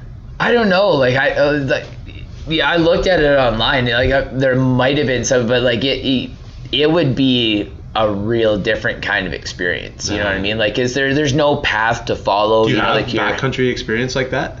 Yeah, I grew up in the backcountry. So like, you know, when I was young, you know, like my dad used to take me into the backcountry for 2-3 weeks at a time. You know, like we'd be 30-40 miles deep and like, you know, sleeping in tents for weeks at a time, like all that kind of stuff, quads, horseback. So like, you'd be fine with it. You wouldn't like freak out or anything. Right? No, and like, no, like solitude. Like I think the only people who don't really like solitude, I think, are just scared of themselves. Yeah. You know, but I think that's the one thing that meditation brings to you is it connects you back with the value of solitude. Yeah. You know, when I'm in the backcountry, like I love so many different aspects behind it, where it's I have to rely on myself. I have to know that I have enough knowledge about life and life experience and just overall skills that I could provide for myself at any point in time. Yeah. You know, that I have this vehicle I call my body that can actually pull something like that off, because there was a point in time in our lives for thousands and thousands of years that you had to have that ability or else you would die. It's only recently that, you know, people can get away with not having that kind of availability. And plus, like, you learn so much about yourself. Like, like any little thing that is a defect in your character gets heavily exposed when you're in the backcountry. Like, you know, if you don't like to be alone, you know, like if you, you know, you don't know how to provide for yourself, you don't know how to make something, you know, like if you, like all these different situations come up, like you see a bear, like, are you going to like lose your shit and, you know, like just crumble and cry, or, you know, like, you know, like just all of these kind of things, you know, like, do you have what it takes to be able to take the life of another living being to be able to provide for yourself and, you know, be okay with that, because it's not out of joy, but it's out of that you just need to survive, you know, like it's like these kind of things where you learn so much about it. And I think that, you know, like there's a reason why like a lot of cultures kind of sent people off on their own to like these real personal journeys of solitude to be able to learn about themselves and test their character and say, okay, what do you need to come back and learn? Yeah, for sure. You know, like, and we don't really have anything like that now. And like, you know, where you were saying about the military, like there is a lot of countries, when you look at like patriotism and like, you know, involvement nationally, like all these countries that like have mandatory service for like a year or two, like those citizens are patriotic beyond belief. Oh yeah. And they're more unified as a nation because of it. So you think that's a good thing to kind of force people into it? I think it's a good thing to force people into it. I think at the age that people get forced into it, they'll never understand the value, but I think as they age, they will all come back typically and be like, I understand like that we're now. Talking 17, 18, around Absolutely, there. yeah, like somewhere around there. You know, and I think it'd be like when kids graduate from high school, you know, to be able to, you know, get out there and do it, because of the fact that it's a different if you're being forced to fight a war that doesn't make sense. You know, like nobody believes in it, nobody buys it. It's like, you know, some bullshit that we shouldn't be involved in anyway. That I get. That I don't agree with anybody being forced to sacrifice their life for some political bullshit for whatever the reasons. Yeah. But if you're looking at like mandatory services in the aspect of we need this dam built, or we need these canals dug, or, you know, like if we need to clean up our shorelines, or, you know, just these kind of works, you know, like where they would benefit the public as a whole. Like, I think there would be, like, you build strength, like you build stronger relationships. It's going to test your character. You're going to be put in like different kind of environments, you know, like where you in just the sense of feeling like a part of a team, you know, because, you know, I challenge some of these, you know, youth that have been on the podcast before about how, you know, maybe you can answer this for me too, is that because we have, in the next about 10 years, we're going to have a massive population of people starting to have kids who have never been physically active before. Oh yeah. So how are they ever going to connect their children with being physically active? Yeah. Can I just take a quick pee break? Yeah, you can, man. Sorry, 100%. Man. Yeah. So yeah, go ahead. And you know, so then that's something that, like, you know, again, like anybody who's like listening to podcasts before, you know, that, you know, I'm extremely passionate about is that, you know, like what do we do in these situations? You know, like, and what systems do we have in place, you know, that can counter these children being lost? You know, because I look at some of the most valuable situations that I've been in my life, and, you know, even still, you know, like we just talked about going to the backcountry with like a big group of people, but, you know, when I play basketball, you know, like with my buddies, or, you know, like if we go like paddleboarding or hiking, or we go for a run, or we run some stairs, you know, like anytime that, you know, you're doing that with a community of people that authentically are enjoying what they're doing, or you feel that there's a purpose behind it, and like those situations, I really feel like help define me who I am as a person, you know, even at 35, you know, and I probably still only 50% know who I actually am as a person, you know, but like when you talk about these kids who are in their late teens just graduating from high school who don't know who they are, you know, like it's going to help them just be able to foster the environment to figure out who they are and set them up for success in life in general. Oh, I totally agree. We gotta do something. Like, we know, like where there wouldn't be sports, you know, do we get into something like, you know, like hunting mandatory, or gun like, shooting or something like that? Or? But I think it's like anything, you know, and the tough part is like when you start making things mandatory, you get a big part of, you know, a lot of pushback. It's like, who are you to tell me what I can and can't do? Yeah. You know, but like there's also this social responsibility into it. Like when it comes back to this whole, like, you know, sugary foods and like this eating terrible thing, it's just like, well, if what we are doing is actually hurting our nation as a collective whole, who steps in when and how?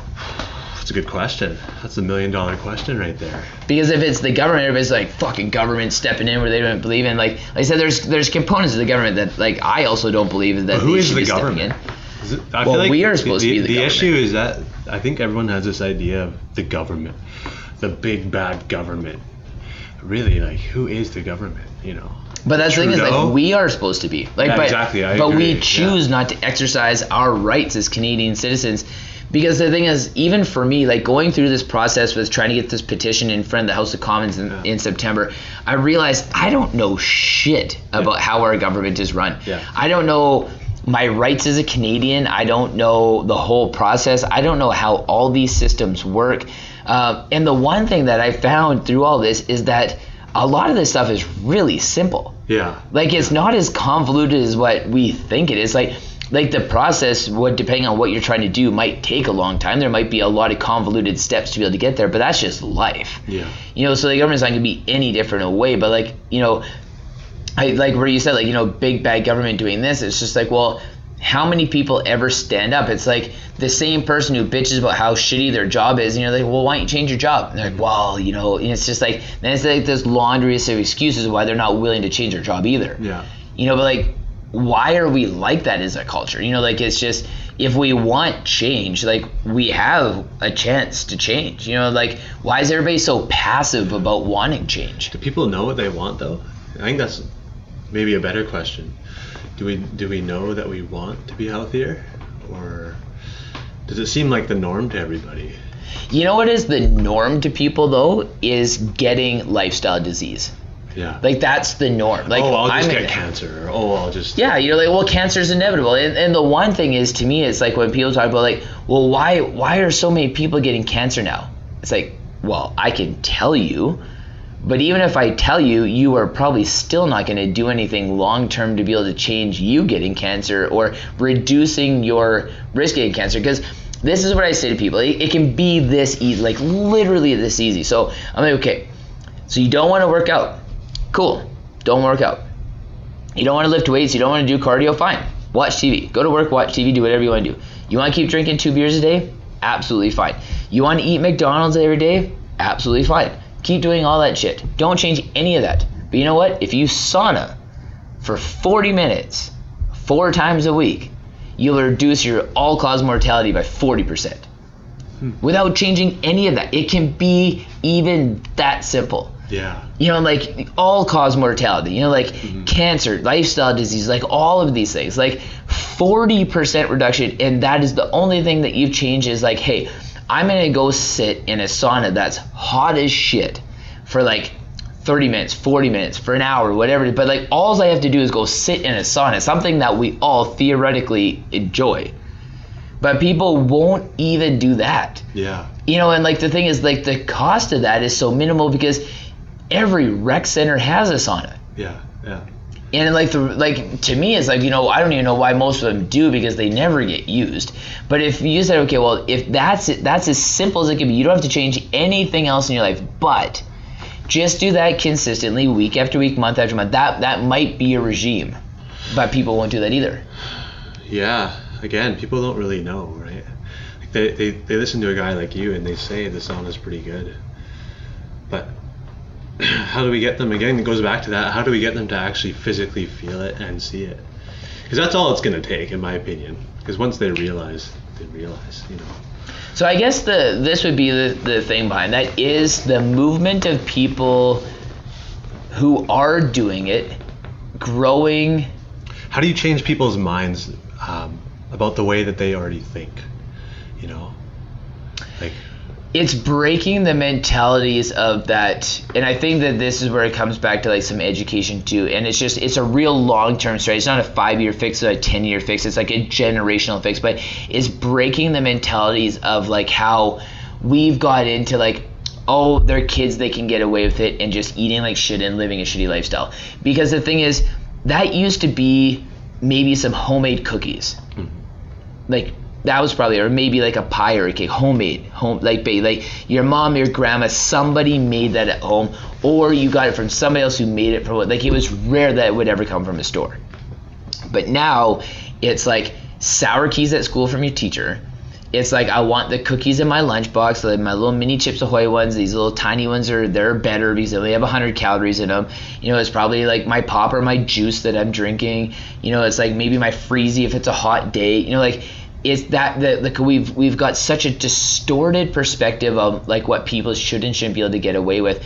That's where I think we need more education. At the same time, we need less accessibility and more people saying like, hey, this is kind of the way. Like, I don't think it's one strategy. Like, I think that if we have graphic warning labels on food like we do on cigarettes, and at the same time saying, well, okay, if 90% of the shit in our grocery stores we shouldn't be eating anyway, like, let's reduce that. You know, and if you want to be a part of the collective that has their stuff in a grocery store that may be 15,000 square feet now instead of 30,000 square feet, and these are just like the products we're going to have, and that if you want your shit food in here, you're going to have to pay a premium to get your shitty food like in a here. Whole Foods type place. Yeah, you know, and if you want, I think we're starting to see a lot more of that now. Yeah, you know, but the thing is, there's the stigma behind Whole Foods that only rich people go there. Yeah. You know, I don't have the money to shop at Whole Foods. Yeah. You know, but if there was, say, if you look how much pop is in a pop aisle, and then a whole aisle is pop, and then a whole aisle is like juice boxes and all that kind of shit. You know, like, but what if there was one aisle that was half as long that had pop and juice boxes, and if you were Coca-Cola or Pepsi and you wanted to have your products in there, that you had to pay a premium to get in there, because we don't want it in a grocery store anyway. But if you still want to flog your shit, you're gonna have to pay a premium to be able to get it in there. So there's less accessibility to the products, you know, because it's like we go through food shortages of produce, you know, like all of a sudden there won't be pomegranates in the store, Yeah. because they're seasonal, but like there's always Coca-Cola, you know. So like, what if there just wasn't as much accessibility at the same time that there's these graphic warning labels, and at the same time that there was just more people, you know, willing to step outside the box? Because I know when people listen, like there's a lot of people listening to this podcast now, they're just like, that's how I feel. But I also know, because of the shit that I hear, that there's also the people that are just like, oh, Blake, you're so extreme, and you've surrounded yourself with people who think extreme like you. And it's like, well, no, it's just these are people who want change, who understand, like, hey, I live on the other side of the spectrum, knowing how amazing my body can feel. Like, and not understanding why everybody doesn't want to feel that way too. You know, I say, okay, well, maybe you can't get to where I'm at right now, but like, let's all keep going down that way. Like, you know, where Instagram has done that great thing now, where they've taken away how many likes you can see, to see if people will just like it by default because like 10,000 other people have liked it. Do you actually like it, or are you jumping on the bandwagon? Yeah. So it's interesting. It's interesting that you said that, actually, that you brought that up. It's definitely a big move they made there. Huge move, you know, huge move. And I think that those kind of things are key, because it'll take a lot of like the superficial side of it, where it's like, again, like, it's also passive education, where if you're looking at, okay, well, you know, 4,000 other people have already liked, you know, like this next girl standing in a sports bra where you can see her abs, like, yeah, she looks amazing. Like, it's never taking anything away from the personal accomplishment, but it's more like, are you liking because you actually like it, or you see 4,000 other people have liked it? Yeah. Like, that's passive education to kind of go through that. But like, why, if we looking at it from an education standpoint, like, what if that person was just like wearing a t-shirt that said, I love vegetables? You know, where like people just see like these continued messages, because the continued message we see now is, you know, like Cocoa Pebbles, fruit roll-ups, you know, O. Henry, you know, Coca-Cola, you know, Starbucks, Frappuccino, like, because it's you know, cool. They marketed it Pizza in a way Hut to make it cool, right? Yeah, you know, but it's like, but it's just that it's marketed in general, you know. But we don't let cigarette companies advertise anymore. Yeah, that's true. You know, and it's had a massive reduction on how many people smoke. Like, we know, what if these companies weren't allowed to be able to peddle their crap on TV? Like, and the hard thing is watching cartoons with your kids on TV and seeing like how much junk is being just like pushed on them. You know, like, what if that just wasn't there? And again, it's like that passive education, where like, instead of those commercials, it was more like, you know, like commercials about farmers markets, commercials about shopping in the produce section, you know, living a healthy, active lifestyle, like getting outside, like playing at a local water park, playing at the park, getting together with your friends. Like, it was training that message, you know, so people could get out there, and it was just changing the landscape in the arena of even like what people are growing up in. Yeah. Well, what would be the alternative to that? Like, maybe moving out to the forest and not sending your kid to school, homeschooling your kid, growing all your own food, doing everything yourself. I mean, that's something that you could do to kind of get away from all that. But it's not a long-term success strategy, though, I feel like right? what you're talking about right now is, unfortunately, it's just culture, you know. It's the way it is. And it's really only a culture that we have here. you know, In but North we America, or yeah, like Canada and the United States, you know, or any countries Europe, that kind of, yeah. But like, you know, like when you look at a lot of countries in Europe, they don't fight the same battles we do, but we think they do because they're developed nations like what we are, you know, but they don't. Like, you know, if you look at even like fridge sizes in Europe, fridge sizes are Tiny. way smaller than what they are here. You know, so like even when we look at little things like that, you know, like why do we have such, like, you know, people are going out and they're getting fresh stuff. If your fridge is smaller, that just, you would automatically draw the conclusion you're going out and getting fresh food. So because of that, like your society, like your nation is going to be a lot more healthy just because of that. You know, where it's like all these little things, and the thing is they've never changed. Like we've always just thought that what we know is better. Yeah. So we've changed it, and we think that we've looped the whole world into it. But there's a lot of the world that's like, I don't understand why you guys are doing what you're doing. Yeah. Like where in the world do you think would be a good example of how life should be? If you had to just From like a name health and something. wellness standpoint, Yeah. I think Sweden, you know, always kind of comes up as like one of like the That's biggest one ones of them, because yeah. they're just like, they're so progressive, and like they really, you know, like even like, I wish I could remember what this statistic was, but like how many fast food restaurants they have, you know, like, you know, per person based on like, you know, like a lot of other developed nations, it's like astronomically low. Yeah. You know, and like just like all these kind of things where like they have, you know, and they really take it like to like next levels too, you know, like where, you know, like people bike a lot more, you know, instead of drive, you know, like people sauna, you know, like as a part of like culture, like all these kind of things, like they're very, they're very progressive, but also not progressive because they've just never done anything different. Like we look at it as that they're being progressive. They just look at this is just what we've always done. Yeah, definitely. I don't know why that is. Maybe we went wrong with our government or who we elected to be our government, but So it's this is definitely kind of like a North American thing, though, I would say. Because even if you go to like Mexico or South America, it's way different than here. Yeah. And yeah, I don't know. But see, so this is what I was kind of thinking. I had this conversation with somebody today. Is that like, do you think, because I'm a huge fan of capitalism, absolutely wholeheartedly, but like capitalism really, like the foundation of it is gluttony. Yeah. So people came from Europe to North America based on like this foundation of capitalism. Do you think that it is just an inevitable progression of like this system we came here chasing? I think with this many people in the world, it's probably too late to go back on it now. I mean, how do you change? How many people are in Canada? Like 30 million, I think. 37 million? 37 million. Yeah, how do you change what those people know and what they think is proper? You know, and again, I think a lot of it is you're looking at generational change. But you know, like with that generational change, like why didn't we start like? First of all, 10 I think years we ago, have too 20 many years ago? people in the world. I don't know if you feel that way, but Oh, absolutely. There's more people on the planet now than there's ever been ever. You know, Yeah.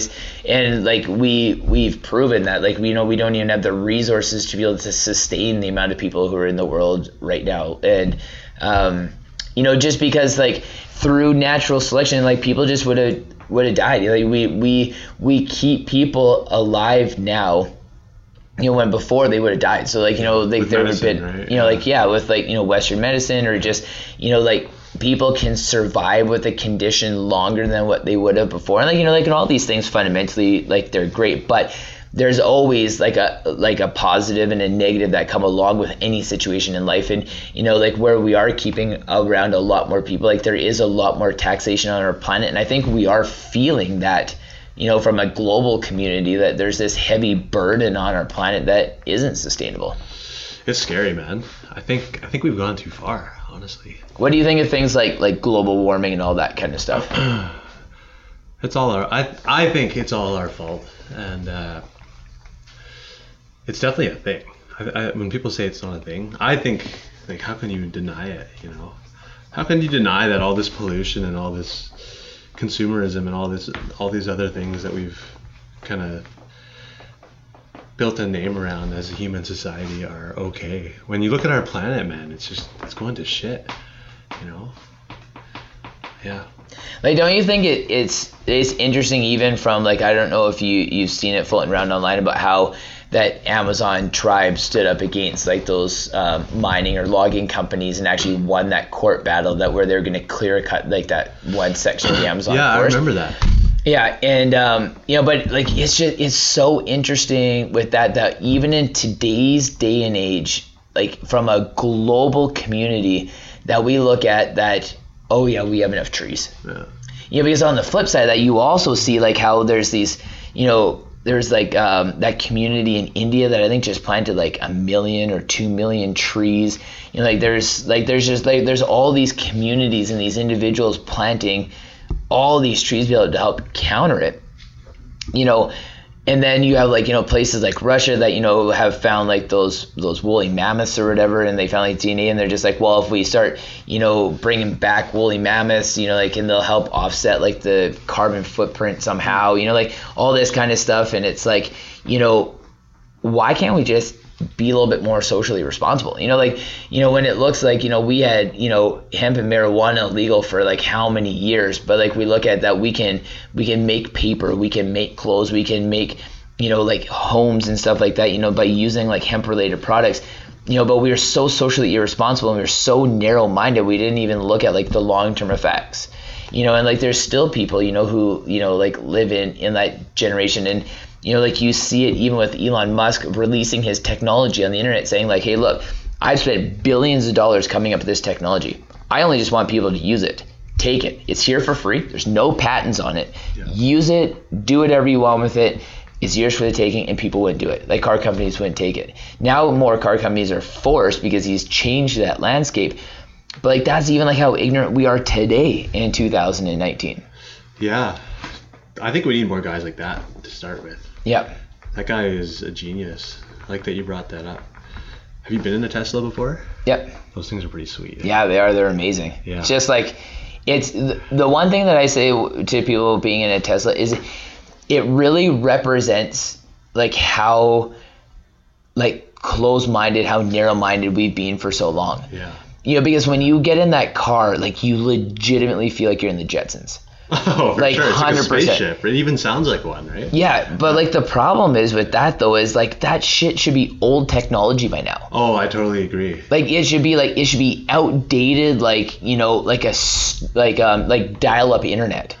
Where like it's just sitting there forever. It takes like 20 minutes to log on the internet, or like like a old school brick cell phone, like stupid shit that doesn't make sense anymore. Gas engines don't really make sense. They don't. They literally make zero sense. Like we're destroying our planet so we can drive around in cars. And it's completely unnecessary, right? And like I think that's the key thing. Like what Elon Musk is showing is that like we're living in such an unnecessary phase, of life. But even when we know, like even when a guy who creates and is like one of like a person who is creating artificial intelligence and pushing it forward, he says like, look, I will completely stop doing what I'm doing if everybody else does too, because this is how detrimental this is going to be to our planet and to us as people, that we should scrap this AI program altogether. But people are just like, no, we got this. Yeah. Well, tell me a little bit about that. What was that? Yeah, man, I can't even remember like the full extent and the details behind it, but like, I remember when he, I was reading this press release that he did, and I think I even remember like Joe Rogan talking about it a couple times on his podcast too, is that, like basically Elon Musk was saying like, I can see the future of how this technology is going to go wrong. Oh yeah, okay, yeah. And like it is going to take us down that morbid path that we all think it's going to, like one day, whatever the face of that may be. Like it's not beneficial to our society to have artificial intelligence in it. So like if everybody else walks away, like the problem is that even if everybody in the United States and Canada and all these places did, like you would still have some asshole country that's like, I'm gonna sneak it in because somebody else might be sneaking it in too. Oh, for sure. Like again, like case in point with like nuclear weapons, like, well, I gotta have mine because somebody else has theirs too, and then somebody else might be developing a program, so I gotta keep mine to be able to force them to not have theirs. And like there's like that cat and mouse game where like we're always trying to one up each other and always try to have hand and foot on top of each other, but it's like more, like when do we just collectively agree like there's some shit that's just bad and like we should all say, okay, like this is just bad, like nobody wants like to nukes, go there. like get rid of nukes or something like that, right? Yeah, like, you know, like nuclear weapons, because, you know, like there's gonna be like I would find it really hard to argue the point that there's not gonna be some asshole at some point in time, whether it's in 5, 10, 15, 50 years, whatever like the threshold of time is, that somebody's gonna do it. Yeah. You know, like there's too much tension. Then you see, you know, like ultra controversial people getting into like offices, or like Trump. You know, well, like Trump, but even like Putin though, right? You know, Yeah. like Putin is like a straight up stone cold gangster. Oh, for sure. Like he just like gangster, like a world dominating gangster. Like, and you're gonna tell like one day that somebody's just not gonna push him a little bit too far. Yeah. You know, like the shit that he's done in this world is just like uncanny. And to think that like, I think it'd be irresponsible to think that like one day that if somebody didn't push him far enough that he wouldn't do it.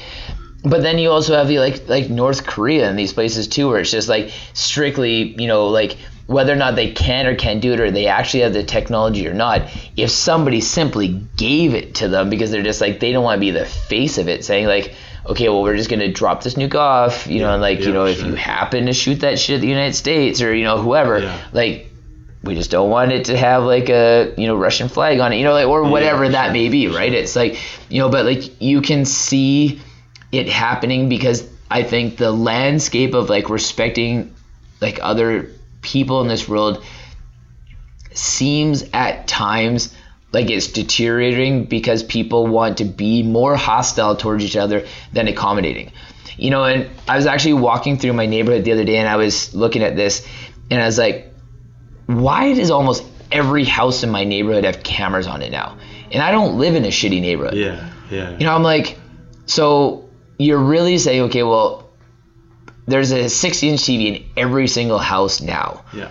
So my 60-inch TV is going to be more valuable than somebody else's. Yeah. Well, no, that's actually not true. Yeah. You know, like, well, I'm doing it to be able to keep my family safe. And it's like, well, we actually don't live in that scary of a world. Yeah. Realistically. You know, but like, whatever happened, like, you know what the old school security cameras on people's houses used to be? Your neighbor just being like, what motherfucker are you doing Yeah, on that guy's sure. lawn, man? That's Yeah. not your lawn. Yeah. That's Joe's lawn. Yeah. Get off his lawn. Yeah. You know, like, Sure. that's what old school security cameras used to be. But there's not that anymore. No, man, people are greedy. People want to hit the lottery too, like people who want to come steal stuff or come vandalize. That's why you can't live in those bad neighborhoods, man.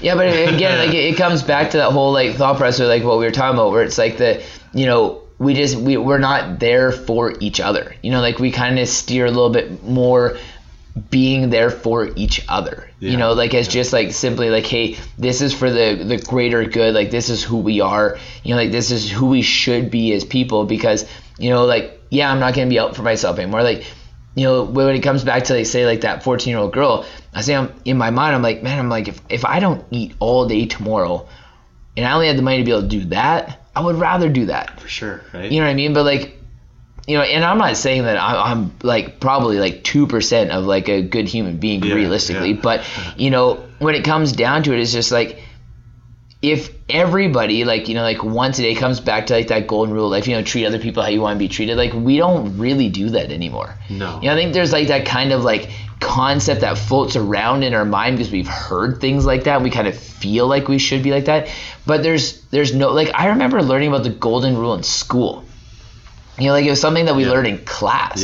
Yeah. You know, but, you know, like, I don't know. I guess I should ask my daughter if they learn stuff like that in class now.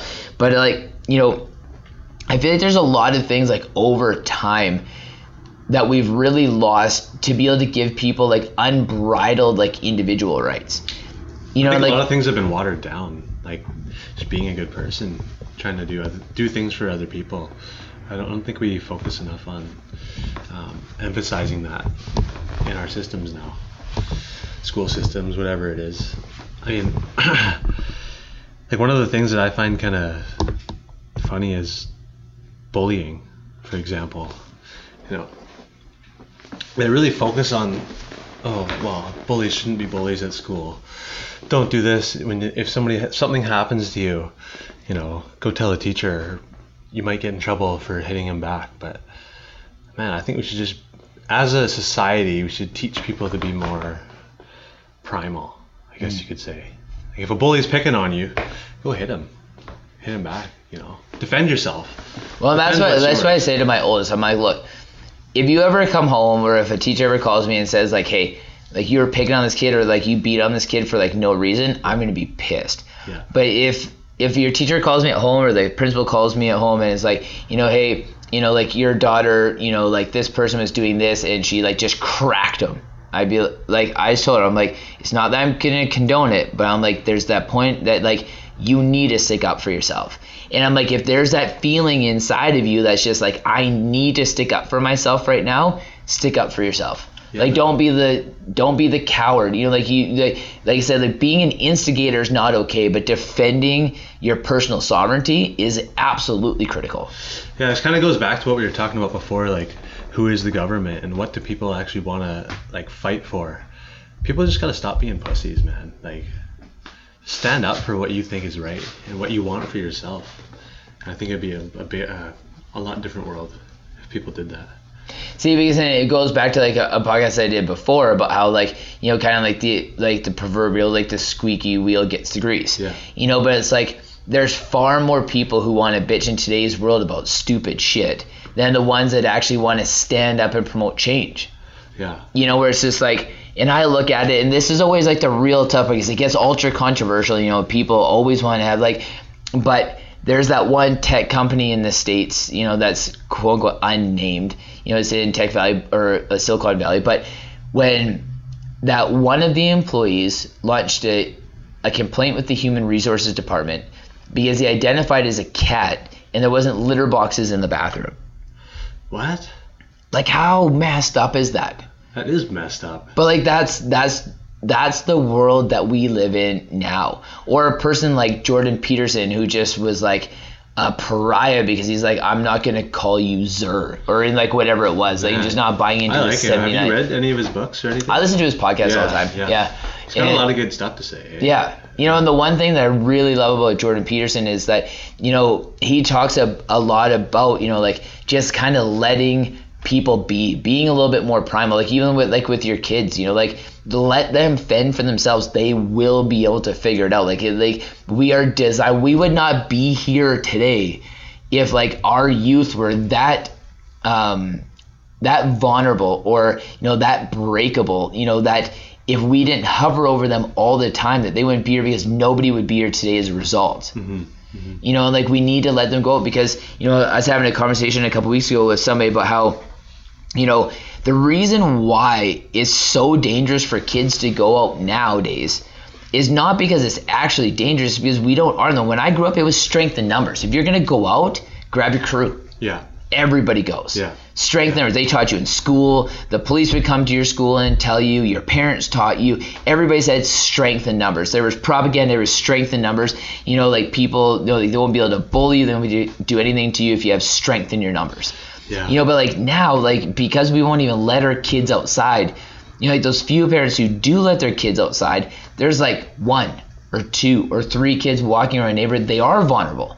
There is a predator out there. Just like that child is at that park by themselves. That child is playing basketball by themselves. Mm-hmm. And and I see it all the time. Like there'll be like one child at a school like at 6-7 o'clock at night playing basketball by themselves.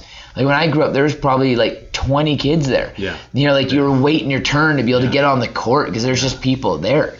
So like that would be the reason to me why, because like, because we live in this hyper-protective society, we don't even allow kids like the opportunity to be able to develop the skills to understand risk management, or even have like the opportunity to be able to defend themselves if like that time comes up with a social network that they can then trust and they can leverage those relationships later on in life. I feel like it's so wrong to teach kids to like run to somebody and tell on someone. It doesn't really fix anything. It doesn't really teach them skills to become a better person in the rest of their life. Like Jordan Peterson actually talks about that, where he said that kids nowadays, it's not about conflict resolution amongst their peer networks. All it is who can leverage the adult's opinion to get them to side with them. Yeah, for sure. Totally, right? And you see it everywhere. Yeah, who's going to get them to trust them better and to take their word for what actually happened. Definitely. Yeah. Yeah, it's crazy. Yeah. It's absolutely crazy. So, but yeah, man, like we just like burnt off like 2 hours. I think we should wrap this thing up, man. Like that. Sounds good, man. That's We like covered the some good vortex of topics. time. Yeah. Yeah, it was so, good. Thanks, man, for coming. Is there anything else that you like want to drop in there before we? I know we had kind of, that's the way this podcast always goes. We have like this certain, like, I'm like, okay, we should talk about these things, and we kind of just like end off on like these tangents other Yeah, places. yeah. But that's organic conversation though, right? But is there anything else that you want to throw out there before we shut it down? Just tell me a little bit about what it's like to be a personal trainer in the beginning, because I'm just starting on this path, and any advice is good advice right now. You know what? I would say it's like anything, you know, it's like any other career in life or any other component where like it's a lot of work, you know, like putting in your dues. Like it's not like this ad that we see online where it's like, you know, make $100 an hour as a trainer, like all those kind of things. Yeah. And like I see you being successful at it because like you understand what the real message should be. Like the real message should be, you know, like this is about like, you know, like health, and it's about like us as people, you know, so like educating, you know, people on that, and, you know, just getting out in as many different environments as you can. Because I feel like a lot of people are just getting out to like, you know, be trainers. They have like this singular goal in mind, like I want to train like this certain type of person, or I want to be in this certain type of environment. You know, but like when you're first getting out, it's kind of like Take everything you can anybody. get. Yeah. Yeah. And you know, like I remember, and I still actually see some trainers doing it now or getting into it, where just so people can see you, you know, it's like going to a gym at busy times and like working out so people, it's like, hey, I really like what he's doing, you know, like, you know, getting like a little bit of advertising out there so they know that it's actually a service that you offer if they see what they like. And I know a lot of people, including myself, you know, like you're training people for free just at busy time, so people see you training other people, so they associate with you being like a trainer and all that kind of stuff. And then I would say like the biggest thing is now, compared to when I first started doing this, is staying current. You know, it's like when I first became a personal trainer, like you were the only one who really kind of knew like anything, and like a lot of that was kind of like you should eat chicken, rice, and veggies to lose weight. Yeah. But like now, because there's so many like podcasts and competition, internet, right? like there's so much information out there that if you're like, okay, well, you know, I drink, you know, beet juice for XYZ, and you're just like, well, actually you should be drinking it because it increases your hemoglobin levels, increasing like oxygen transportation in your body. And like it's just like, oh fuck, you know, like you kind of realize that like people are like, they know that now because there's so many people who have like a sobering quest for that knowledge that you really got to be on point. Stay relevant, right? Stay relevant, stay current, because like what I think what it really shows is that you have authentic enthusiasm for the industry. Like you care about these little things versus like the people who are kind of just like, you know, like, oh, you know, I'm 18 and I have a nice body still, so I know how to be a trainer. Yeah. You know, or like it's not that, and I don't even want it to be that, because like I said, I'm way more on the other side of the spectrum where it's like, you know, I want it to be more about like health and wellness anyway, and like that's where like I would hope that this industry is going, you know, and anybody getting into it, I would hope that that's where they kind of want to push and nudge it to. You know, so again, like staying current with all of like, you know, like the nutrition science and, you know, like the exercise science that's out there, and, you know, pushing people that, you know, health and wellness is, you know, like it's a category, like it's everything. It's not just being in the gym, you know, and like looking at it from yourself too, where it's like a lot of people still think that they're like a trainer, and like, you know, I've been thinking of some like ways that I want to redesign like what that means in my mind, and saying like, am I a trainer, or am I like a health and wellness specialist, or am I an activity specialist? Like what am I really? Because, you know, like I play basketball with clients, you know, I play squash with clients, I hike with clients, you know, like I do spin classes, I do private training, I do corporate training, like, you know, I paddleboard, I walk, I run stairs, you know, like I'm doing all these things. Like that's not what a trainer was when I first started. Like a trainer was somebody in a gym, in the weight room, right? Who had like this program that you do, but it's like that's not what I do. Like it's actually probably like half of what I do. Yeah. You know, so like what does that even mean now? And I think, you know, like for people getting into that industry, like I don't know the way they're coaching people now to think, you know, but like understanding like what does that mean to you, like what is that to you, like are you the type of person that's like, hey, you know, like I want to be able to be a part of your life that's not just like in the gym. A gym is a component of it because we need to like test your strength. But if we want to test your strength, like let's go to the playground and like test your strength there so that you can understand like the versatility behind it, so that if I'm not there, you have the tools and the skills to realize like this fitness thing is everywhere. Yeah. You know, and like that's the one thing that I say to people is like, if you ever train with me, you know, because the aspect you feel like you have to, you've done a disservice to both of us. Like if you want to train with me because you want to and you see the value in the environments, like that's what I want, because what I ultimately want is for you to not need me at all. Yeah. Like I don't ever want you to feel like you have to rely upon me for your success. I don't want you to ever attach your success with me. Everybody who knows me that I train, I cannot stand when people are just like, I couldn't do this without you. I'm like, yes, you could. I was at best a tourist in your quest. That's it. Yeah. Like, you know, it's like, well, you know, but like you did this for me and you motivated me to do this. And I'm just like, but that's different. Like, you know, like again, like I was a tourist. I was like this person on the outside, the fringe, because you know what? I will never take away from the fact that like when you decided not to eat that ice cream and you struggled with that shit and everybody else is eating it and you said no, I will never take that away from you. Yeah. I will never take that. You know, like when you're dying and working, I'm like, you can do more. I didn't muster the energy to do that. I probably just talked louder. You know, like I will never take that away from you. And I don't ever want you to bestow upon me that your success, because then I become a part of your success measure, and I don't want that. You don't want that. You shouldn't want that. Yeah. You know, so it's like the more that you arm people, you know, like the more that you can give people the tools to be successful on their own. Like I see the trainers who do that are long-term successful, you know, versus like the trainers who are just like, you know, you have to train with me. Like, okay, you wouldn't be able to do this with me. Like, okay, well, we have to do this now. And it's just like, well, like, no, you don't. Like there's not always a system where it has to be attached to you. Like I tell people, I'm like, you know what? I can't even stand me half the time. How can you stand me? Like, go hire another trainer, train other places, go swimming, go hiking, take your friend, you know, like if you need ideas, I'll give you ideas, but go, like, I don't want to be like the sole definition of your fitness or your success. Yeah. You know, so like, you know, open up those options and open up those doors and, you know, just be a part of people's journey and be a part of people's success, but don't try to define it around yourself.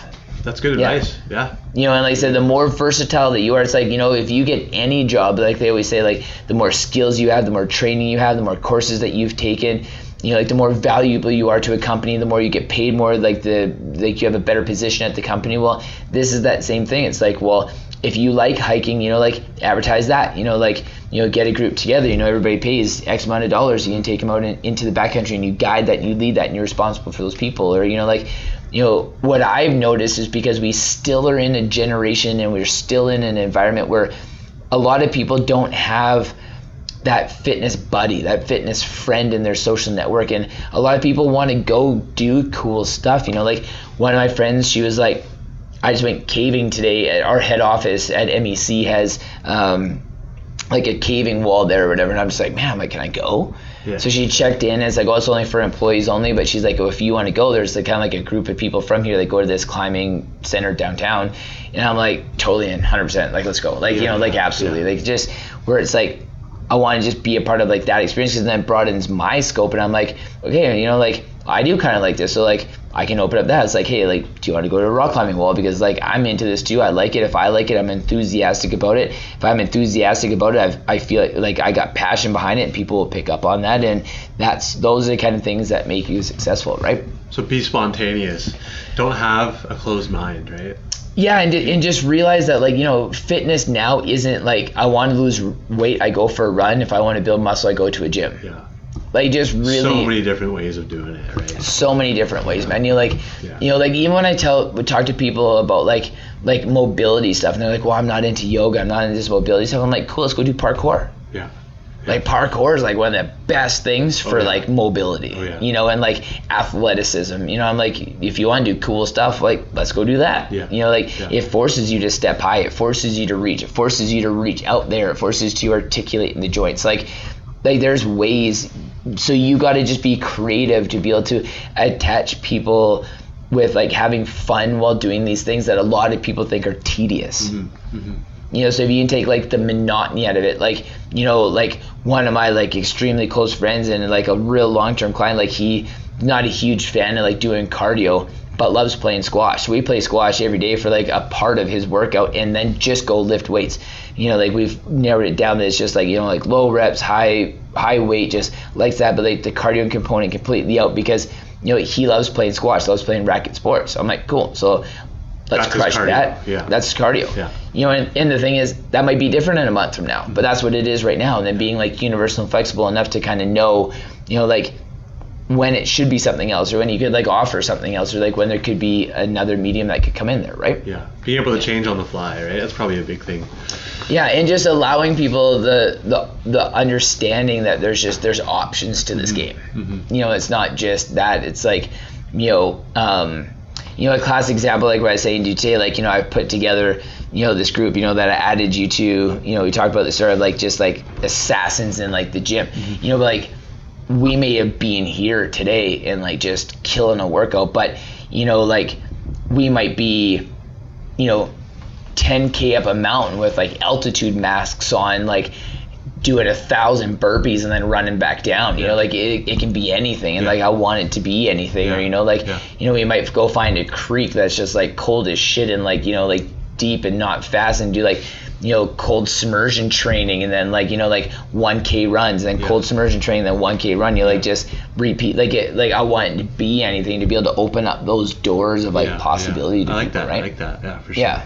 Get out of that old weight room mindset and really It's get out there and see what the options are, right? Long-term boring. And it is boring, yeah. The one thing that being in the gym now really, to me, it's a little bit different because of like, functional workouts and that kind of stuff too. But like, being in the gym consistently is like, it's the same repetitive stress issues and the same ailments that you're going to get from sitting at a computer all day long or sitting at a desk. Like you're just finding a different way to do the same movements, which taxes those muscles, those tendons, those ligaments, those joints in exactly the same way.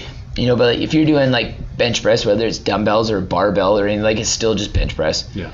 But like you're still like, looking at like there's going to be like repetitive stress issues, and then like what's the threshold? Like I always say to people, like, how strong do you need to be? Like I quit lifting heavy when I got up to like, my 405 deadlift, and my knees hurt for a couple of days and I couldn't even work out. And I'm like, why did I do that? Like, what was the point behind that? Yeah. And like, what was the point of working all those months and years to be able to get to that point? I'm like, I don't even care. Cause I'm like, when in my everyday life am I ever going to lift 400 pounds? Oh yeah. I don't care. And like, what's more applicable to my life is lifting like 100 pounds 1,000 times. Yeah. Like that would be, even that wouldn't be applicable, but that would be a lot more applicable. Better. Something that I'm doing like less and more repetitions of it than lifting something heavy once. Yeah, for sure. So yeah, and again, just like, like identifying it with like what individuals need, and like what they like and what they respond to, and like what makes them passionate about their fitness, and taking them to enough different environments and exposing them to enough different things that they have an understanding of what they like, because most people don't know what they like. Or like they'll find things that they love that they never would have thought that they loved. So no, that's good. Yeah. Great advice, man. Thank you. Yeah, no problem. And any questions, you always know you can let me know. Yeah, awesome, man. Cool. Sounds great. Well, thanks for burning up a Saturday afternoon and coming in here. No problem, man. Thanks for having me. It's been great. No problem. Have a good day. Do it again soon, for sure. Absolutely. Yeah.